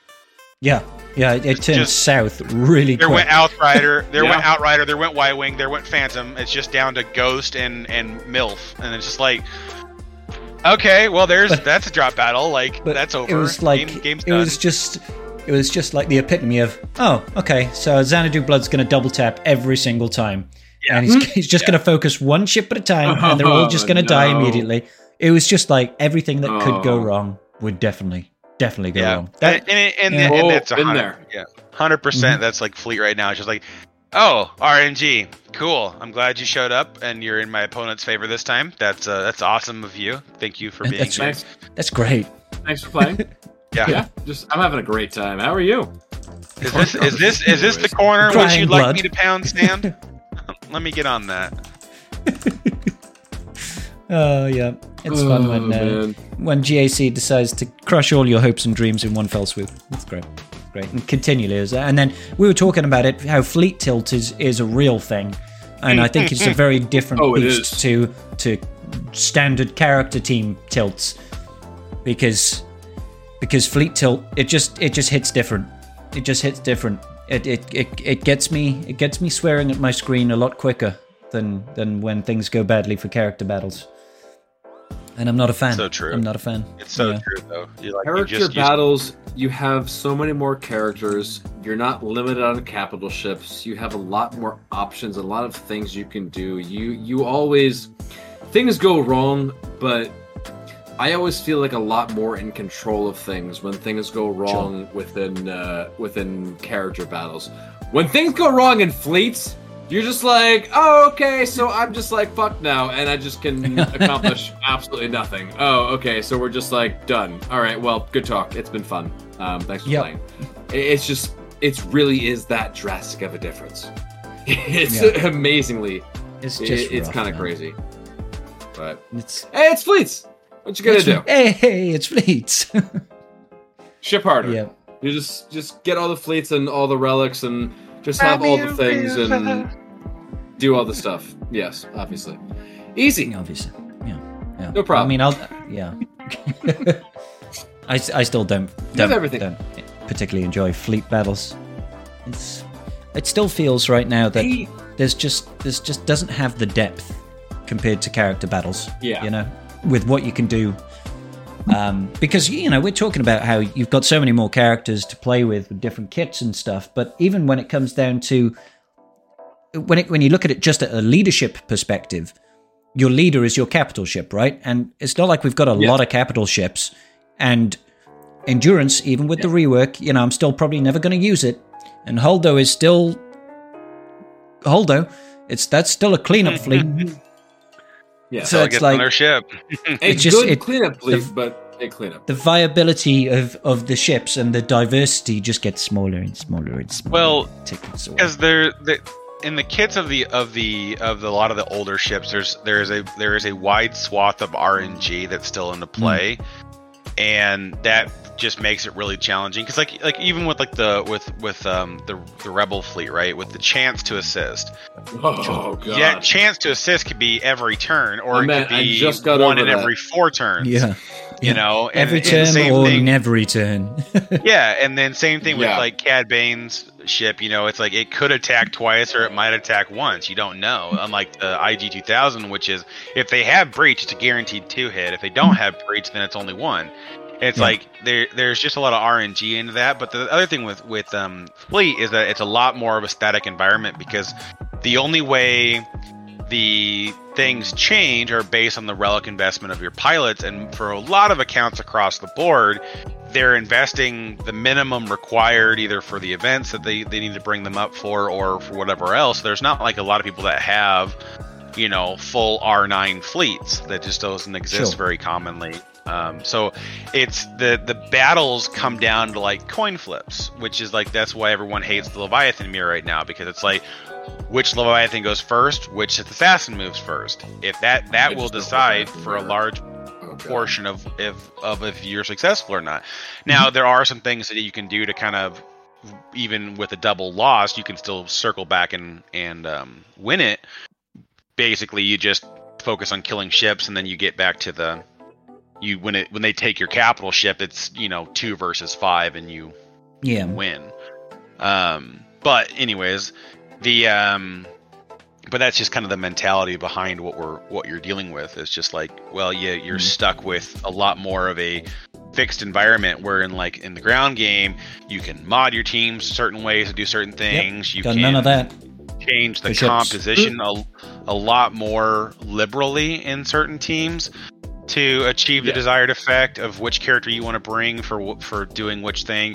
So there's a lot more latitude in what you can use on the ground game that makes it feel like there's a lot more control of what's happening. Like if you want to make sure Jabba is going to be easier to deal with, you take Mace over Padme or something like that. So you run double tank or you drop the snips and just say screw it, and you take Mace in there because you get the double turn swaps, and so you can kind of have a little bit more getting after. And in Fleet, you've got what's the plug and play ships in Fleet?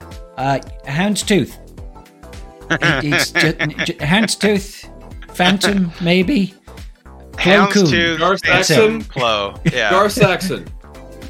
Well, yeah, his stuff is doubled for Empire, but he does have a generic buff. He reinforces and then will come in and cleanse.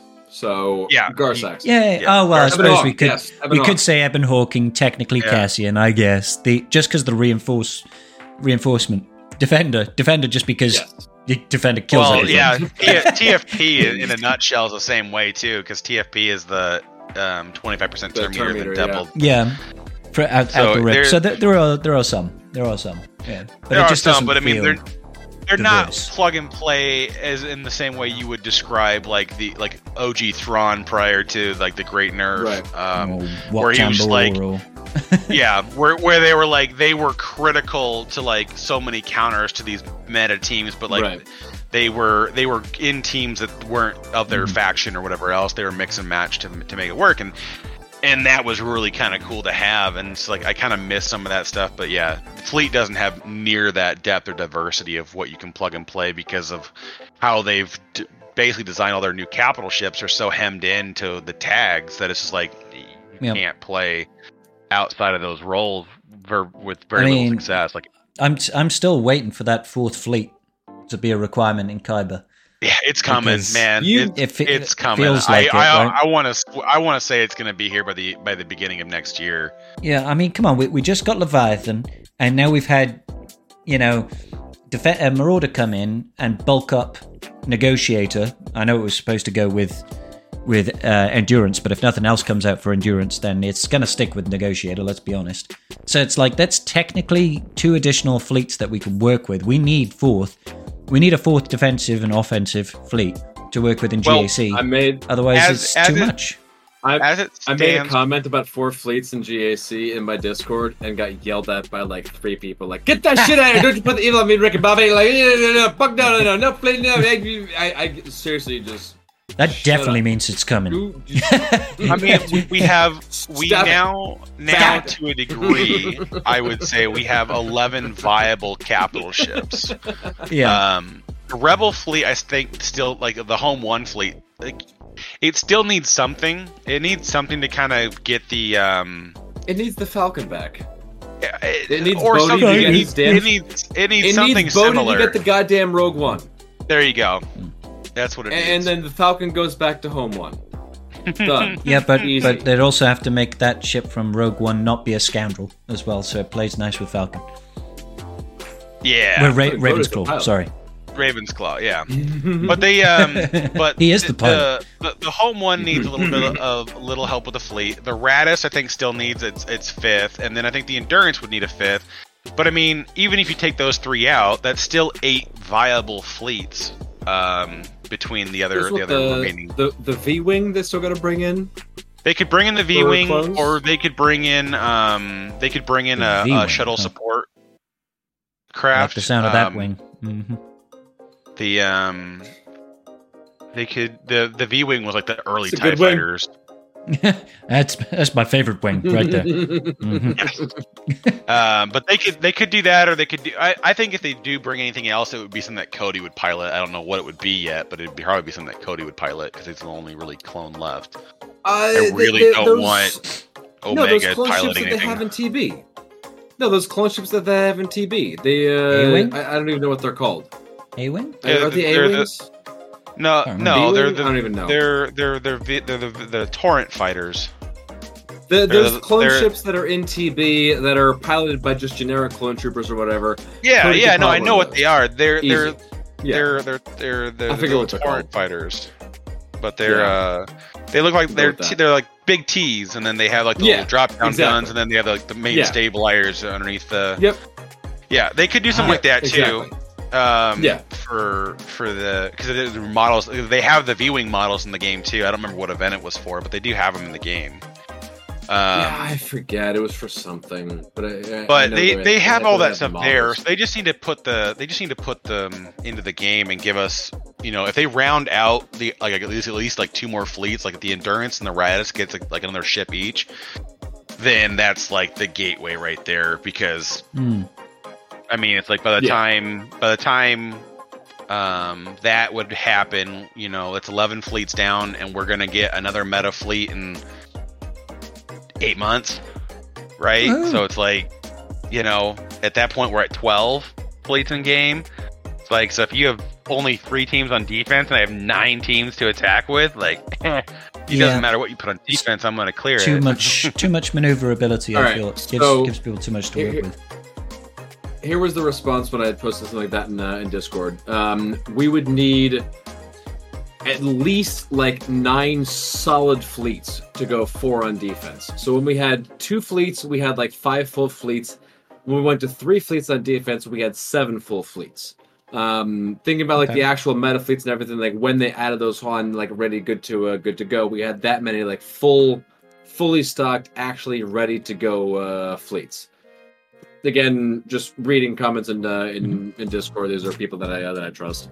So if we had another, because technically, yes, what do we have? We have 10 capital ships. We have 11 capital ships right now. 11 capital ships. Effectively, we've got 10 in holder. 8 actual fleets, though? I mean, effectively, though, do we actually have like? No, like effectively, really I would say. Fleets? I would say like effectively 7. right now we have 9, because you can. We maybe 7 or 8. No, because you can't discount the fact that the Empire fleet is currently put into 2. You can easily split Empire to 2 separate fleets, but to beat the Leviathan, you have to condense it. The Malevolence is its own depending on what you're facing. Yeah, but that's my point. You can't discount a fleet because you have to sacrifice it to counter something. Like that's not. You had 2, you converted to 1. That doesn't mean you had 2. Assuming you're facing assuming you're facing 3 metas on defense. Sure. Like the fully formed best fleets possible, not bullshitting, not like half-assing it. Like we're talking balls to the wall. You gotta face the best of the best, sort of stuff. Then the breast of the breast. I can sort of get that. Breast of the breast, sir, with honors. I can. Yo. Solid. Anybody gets that reference? I love you. No, it's good. Solid. Amazing. I haven't watched Men in Black in fucking years. So good. Yeah. Anyway, suppose you're talking about fleets. I can definitely buy that argument. Like we need some more actual ships to make fully formed fleets in order to get to that threshold to actually get all those fleets up and running. Because facing the best fleets. We maybe have, 7 full fleets at that point? Well, I mean, if you wanted to condense it down to that point, then you would, even at that point... We're condensing down to... We're saying worst case scenario.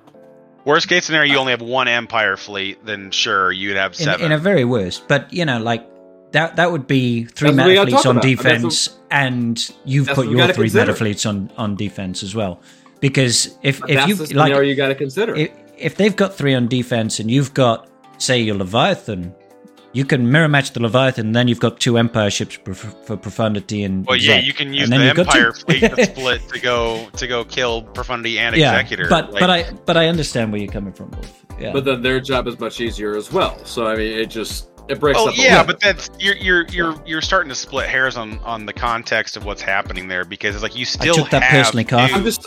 I'm just saying worst functional. Son of a bitch. I'm just saying worst case scenario. That's That's how I like to approach these sorts of things. Like, I mean, obviously, we could say in the best case scenario, you have 11 fleets. You can scrounge together 11 scrappy fighters, and they can do something. We believe in you.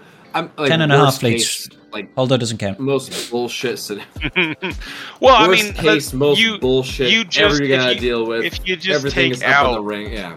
If you take out Holdo, Home 1, and Endurance, that leaves you with 8. Because, I mean, the Finalizer fleet is still solid. It can still beat things. The Chimera and the Executrix both have their own fleets. Depending on what you want to fight, you can split them or you can combine them. It gives you options. The Malevolence, the Negotiator, the Profundity Executor, and Leviathan. So we need at least one more full fleet, fully formed, actual good-to-go fleet, so we can have 9. So if we get one more Clone Trooper Galactic Republic ship, we'd be there, or if we get one more Resistance ship, you'd be there. Enough. Could be enough. That's what I'm saying, is like it's not that far of a stretch to see. Could that Resistance ship be a capital ship? You just get rid of Holdo completely. You tried it with Holdo, it didn't work, guys. Moving on. I mean, honestly, abort. The funny thing is, though, you remember the Q&A on Holdo where they basically said, basically, if we allowed the Star Fortress to utilize Foresight, the alt would have been like turn 2. Right. And I'm like, that would have been so funny, though. Like, it's just too powerful, and I'm like, funny. Yeah. That's fair, but like at the same time, I would like to see them do something with another resistance ship that allows you to pocket Poe on the reinforcement. That's what I would prefer, because Poe's reinforcement ability is so strong, but you never use him as a reinforcement because you have so limited options on what you can play. Well, I mean, you've got 4 resistance ships really, so like. Only one person's going to be that reinforcement. for they basically need to bring a Fury to support the M1 Fortress. Is what they need to do. Is basically just bring in something that just says, "Hey, these mechanics that you have, we're going to make them ridiculous," and then you get like an extra. I'm going to give everybody Foresight. Because honestly, like, I mean, yay! We've done it multiple times, Scribe, with the using Executor versus the Resistance fleet. If they survive long enough, it becomes a real threat to your survivability. It's like scary. If you don't burst out like Rey's Falcon fast enough, you're like, oh god, that AoE could kill. Like I could lose some things, and so it's like it's so close to being a good team. But it needs like some other support craft that helps it endure long enough to get the mechanics running for the Resistance fleet. Yeah, I'll be honest. Like the alt looks cool and is useful in practice, but it always feels a little bit like, because you lose your own capital ship as well. It feels a little bit like, oh my god, I could just straight up time out against the standard Houndstooth on its own because I just cannot kill it. And that's just a little bit like, come on. It should give you a buff where you attack under protection or something. Against tank ships, maybe, just to make sure it's not too overpowered. But hey. Well, they need ways to get sweet spot around faster, because that's what makes that Star Fortress a far more formidable thing, is when they get the 5 stacks, because you're constantly recovering it's usually the protection dead by out of it. Yeah, but that's usually the thing. It's usually dead by that point. So it's like it's just one of those things where it's like if they had a ship that played off the similar mechanics of that, it would. I'm not relic nining my Rose Tico. It's not happening. All right. I mean, I don't think you'd want to, but you can finally relic Zori and then enjoy. You're correct. Enjoy the. I would like to relic Zori. Zori is. She's just the devil. She is actually the devil. I'm still protesting Zori. My Zori is still 3 stars. She is hands down the single best improvement Resistance have gotten since GLA. And she's the only one that has come since then, but that's not the point. No, we have Ben. Down, she's not Resistance. She's horrendous, man. And she hands down needs to go fuck herself, right? I hate you, Zori. Hey, I think I've watched that video. There is no reason that a random throwaway character who was in the movie for 30 seconds deserves to actually lift. We never see fight. Yeah, just sits there like, hey, you're a spice runner. Yeah, okay, cool. I'm a Power Ranger. Yeah. Yay! She comes in and lifts the shit tier resistance up to be like a formidable team. Like, what is this? Like, there's no reason that she should be as good as she is. There's absolutely no reason she should be bringing up these crap tier resistance. It's crazy, actually. Honestly, it's like like all she does is just move the needle over enough for OG Finn's lead to be useful again. Yeah, like just the more constant source of exposes from her kit all of a sudden just makes the team a nightmare, because it's like, oh, you're getting cooldown reduction, you're getting turn meter, you're pushing my turn meter back for all this other stuff. It's like, oh my god, I can't wait till we get another. Not to mention, the heals and the cleanses and the retribution and the damage immunity on the tanks. It's like, come on. When it was, do you remember when it was broken and it's supposed to happen once a match, but it would happen every time you fall below 100% health, and it just made these tanks that you couldn't fucking kill because they just go like, oh, I'll drop below 100% health, I'll get taunt and damage immunity, you'll get rid of it, I'll heal up, you'll drop me down, and I'll get taunt and damage immunity. You're like, fuck you. JKR harder, bro. Get that buff immunity on. Okay, yeah, but it's fucking JKR to take out some crap tier resistance. You're using the Jedi Knight Revan, the legendary Jedi Knight of old, to take out some shit ass resistance. Okay, and that's what he's been relegated to. That's how he's been devolved. Well, I mean, now the disrespect is real. You'll have Jedi Knight Cal to help with that at some point. Yeah, how many Jedi does it take to take down one resistance? Who knows? Apparently, it requires one. If you'd have, I'm gonna sneeze. No, I'm not gonna sneeze. Or maybe I am. No, I don't think so. But yeah, if you'd have taken me back like 3 years and said, hey, Scribe, they're gonna release Zori Bliss and she's gonna make the resistance team fucking incredible, I'd have been like, fuck you, First Order. That's right, finally resistance gets something that's actually good. You pieces of shit. God damn. Stupid. But hey, now I look at it and I'm just like, I hate you, Zori. You're the worst. I'm just surprised you still stare at her and you're like, nah, I refuse to get her. And I'm like, I'm farming her. Okay. Yeah, she's like 6 stars, I think, right now. Maybe less. That's one character I don't regret wailing for out of the on the marquee packs, because it's like, I'm like, she's not that great. And then, like, the more I saw, I'm like, oh, she looks nasty. Actually, she's really great. I really want that. Actually, 71 out of 85. So I'm not quite 6 stars, but I'm not. I'm slow farming her. Yeah, so. You also have like 800 things to relic in the next week and a half. Well, yeah, there's that as well.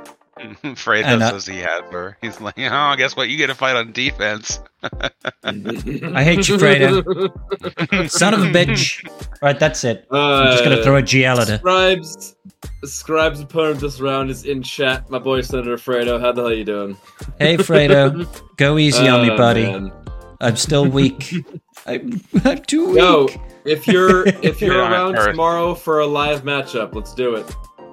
Yeah, it's going to be a late one for me, Fredo, as in like last couple of hours, because I'm not attacking tonight. I'm going to bed, and then I'm going to be in work all day. So it's just going to be last couple of hours for me. That's not me deliberately trying to skunk you, and that's my excuse, and I'm sticking to it. So, oh man. Just attack first, so I know how poorly you do. That's all I need to know. That's a real long roundabout way of saying fuck Zori. Yes. In other words, fuck Zori. Shut up, Carth. Yeah. That's not Rose Tico. Where's the room for that? I'm down. I'll sign on the dotted line, baby. I mean, speaking of defensive teams, though, I am sort of pushing for a new defensive team to work on, which CG claimed to be an offensive team, Cart, have you found a good way through Leia, Drogon, R2 yet? Because holy crap. Multi-tapping is the good way to get through it. You cannot one-tap it. It's not going to happen. I honestly think the entire objective is to go in with JMK, kill something, and let it time the hell out, and then come back and clean it up with another GL. But like, it's that nutty. Like, I just you're staring at it, going like, why are you still alive? You should be dead. Yeah. Why do you hit so? Like, I literally. Oh my god. When I did it, because we did it on my. I did my fight on the 24-hour stream. Yeah. And literally, I did what? I did JMK, Mace, and Cat. JMK is Relic 9, Mace is Relic 9, and Cat's Relic 8. Cat died before she ever took a turn. Yeah, it was just nutty. They triggered her freaking the savior mechanic on JMK and still killed her before she could ever get a turn. And I'm like, well, that sucks. But I was able to get Drogon knocked out because I took 300% armor penetration and I went and killed Drogon and then timed out the match. I'm like, if Leia gets to ult, the battle's over. So I literally, like, 3.5 minutes of just Drogon being dead and Mace standing there staring at Leia and just like, what is this bullshit? But I mean, like, Leia R2 is still no joke. It's like, it's still we scary. still had to use a GL to clear it, you know, and it's just like you're sitting there staring at it and it's like, oh yeah, by the way, you know, R2 has some old stuff that's really obnoxious to work around, and then on top of that, you still have to worry about Leia, who hits like a goddamn truck. But it's not like if you go in Lord Vader Maul and you kill Maul, and you're like, okay, I can clean this up with Fennec. With Leia, it's not the same. It's like, no, you still need to bring in the big guns, otherwise you're just gonna melt instantly. Yeah, I used I used Slacker, not Slacker. I used Lord Vader to clean that up after I put in JMK. But it was still scary, man. Yeah, it was still like. Luckily, Lord Vader was able to bring it back around, but it took like 4 minutes to get through it because I was able to get. They didn't have enough damage to burst out Royal Guard, and all the percent health things didn't take effect because it's Lord Vader lead. But the I was able to get like a dozen dots on R2 before you could attack and cleanse it, and so then I was able to like Merciless Massacre, Saber Throw, and knock him out.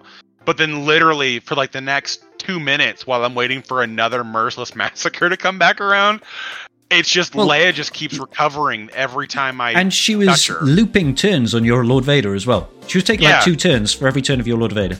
It was like, it was she was just going, gone. I'm like, this is so bananas. Yeah. So yeah, I just was sad. Just sad. Yeah. It was crazy. That was my first experience of seeing 3v3 GL Leia, and I was like, God, I don't want to face this ever. No, thank you. If I can get through this whole 3v3 month without having to face a GL Leia, I'll call myself a happy man. But I don't think that's going to be the case. So probably not. No. Yeah. It'll happen eventually. I mean, you're chilling top of Kyber 2, bottom of Kyber 1, hanging around over there. I mean, you're gonna face a Leia eventually. It's gonna happen. Yeah, you gotta know that. Well, I mean, there were two in the bracket. To be fair, I just didn't face off against them. So, you know, it's precedented. You're done. I'll take it. Wait for it. You're cooked. You're cooked, Scribe. It's fine. You basically just gotta sit there and go, okay, listen. If you have Leia, I take everything off of defense and I go kill her. Or that's all I'm doing. I'm only placing fleet. You just put everything on defense and pray to God they put Leia in the back wall so you can at least clear a couple zones. You clear nothing, you lose. Good day, sir. But like that's so my round one, I put Leia in the back wall to drain out teams, and it kind of worked. I would say. She got holds, which was what I was hoping for, but I moved her to the front wall on this last one, and like it's just way more annoying because it's like people are like, oh, I'm just gonna use this team, and then they lose, and they're like, oh shit, you got like 4 other teams that I need to use that counter for now, and now I have to figure out how to get around it. So it's like I only have 2 GLs on defense, and like my last opponent, who's has a bigger account than I have, and he's got more Datacrons, more mods, and all that other stuff. He dropped like 9. He dropped loads. Yeah. 10 battles. Like it was an absolute slugfest for us. We won by like 14 banners at the end of it, but it was an absolute slugfest getting through it. But it's just like she's just so dirty, and if you blow a GL and don't get a kill, it's so nasty because you're like, oh, by the way, I just sent all that away for nothing. I lost JMK for no gain whatsoever. So I'm interested I kind of want to see how hit progresses. I want to see what people are one tapping her with. But like the Drogon Kron is so nutty. That extra 50% health 50% offense and potency right out the rip, plus that additional max health boost at the beginning. 200% health. So hard to kill things. I tell you what people are one tapping her with is probably Leia. And they're just like, what, fuck that. Yeah. I'm taking my own for offense. That's the only way. And who wants to do that? Yeah. Because, that's not how GAC works. I want to say when you get back to being 5v5, she'll have more counters again. Yeah, I think so too. I think it's so, yeah. Because I think a lot of it's going to be just helpful with that, but then we'll also have a chance to kind of build up some Jabba-crons again. Getting some defense and health back onto Jabba is going to make his counter more consistent. But right now, trying to withstand that onslaught with 2 characters, it's just not going to happen. But you get the rest of the mechanics put together from the Hutt Cartel with the 5v5 setup, and I think you'll get through it. We F'd again. No, we didn't. No, never mind. No, PK said F. Never mind. We still alive? His thing F'd. His thing F'd. Okay, damn you, PK. Love you, PK. We've been un-F'd. Lovely. Fake F. Damn it, we've been fake as fuck. That is. Oh shit.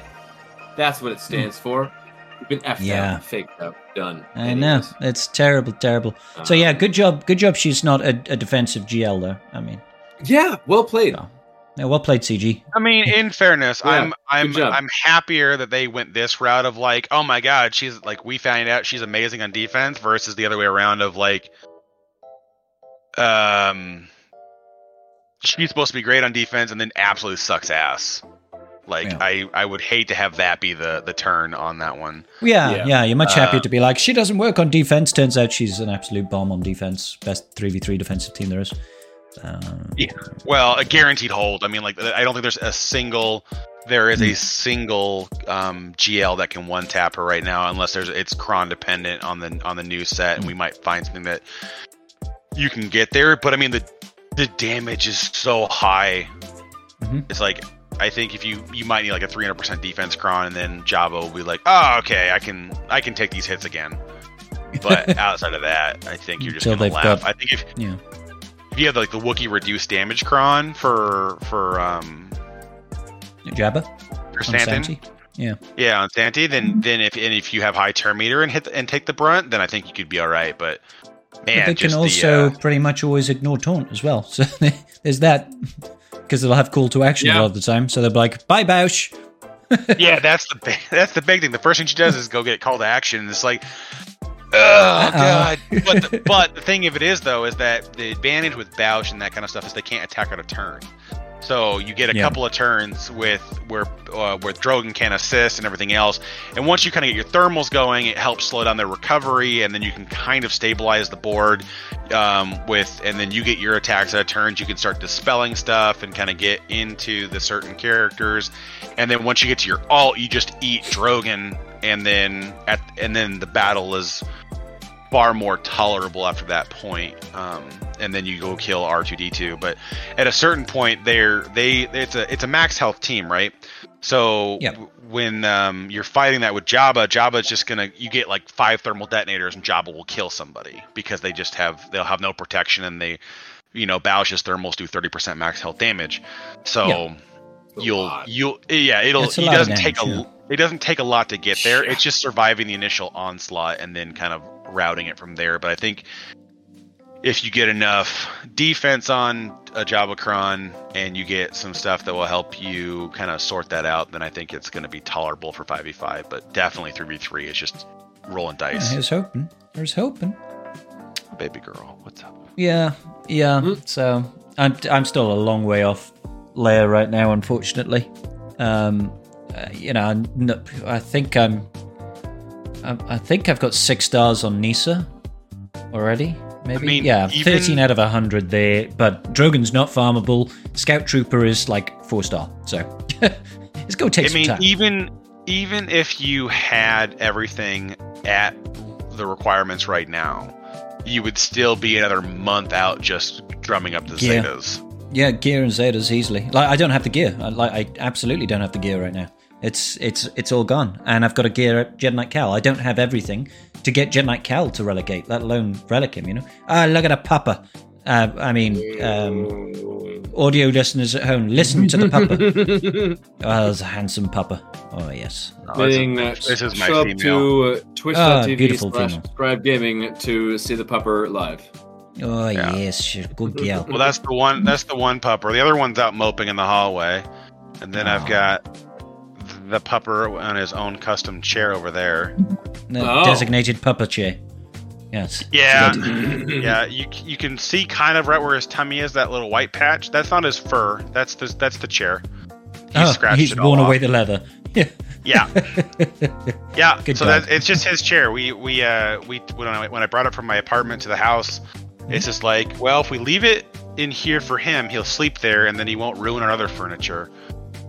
And then we got another dog who decided to ruin our furniture. So. Oh yeah. You're like, joke's on you. Still gonna wreck your shit. It's 100% what happened. Yeah. You tried though, and that's half the battle. Yeah. All right, guys, we are over 2 hours now into Tribe Talk. So, any final thoughts? Any last things you want to bring up today? Jedi Knight Cal soon. Yeah. Raid information hopefully soon. More information on other fun stuff happening soon. TM. Okay, so really that's going to be the name of the episode, I think. Soon, TM. Soon. I really hope we get the announcement for the Legacy event this fall. So. Oh yeah, that'll be sick. Actually, that would be cool. Soon. Still hoping that's something decent. So like, there's a lot of things on the horizon of soon that I'm hopeful for, but I would soon. I'm still waiting. So. I've heard my GAC opponent is a little bitch, Fredo. That's what I've heard. I heard he's got Zori and everything.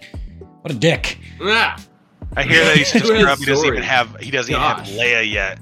What a scrub lord. Oh man, yeah. Being called out. Doesn't even have Leia. 11 million GP no Leia. What is this? Yeah, wow. Yeah. I mean, come on. Are you even trying? God, are you even? It's like you don't even care. Do you even have credit card tech? Come on. Come on. You could take out another loan. Let's go. How about you, Wulfffie? Any final thoughts? Man, I think we pretty much hit on all the good parts. I'm looking forward to I think that we did pretty good this time. We had a good amount of SWGOH talk. We had a good amount of not SWGOH talk, where we're starting to transition things and seamlessly, and the audience doesn't even know it, and it's perfect. And we're doing our thing. I love it. Yeah. Slowly but surely, we're going to turn this podcast into a stamp collecting podcast. You wait, that's my true passion. Beautiful stamp collecting. Yeah, beautiful. All right, guys. Thanks once again for joining.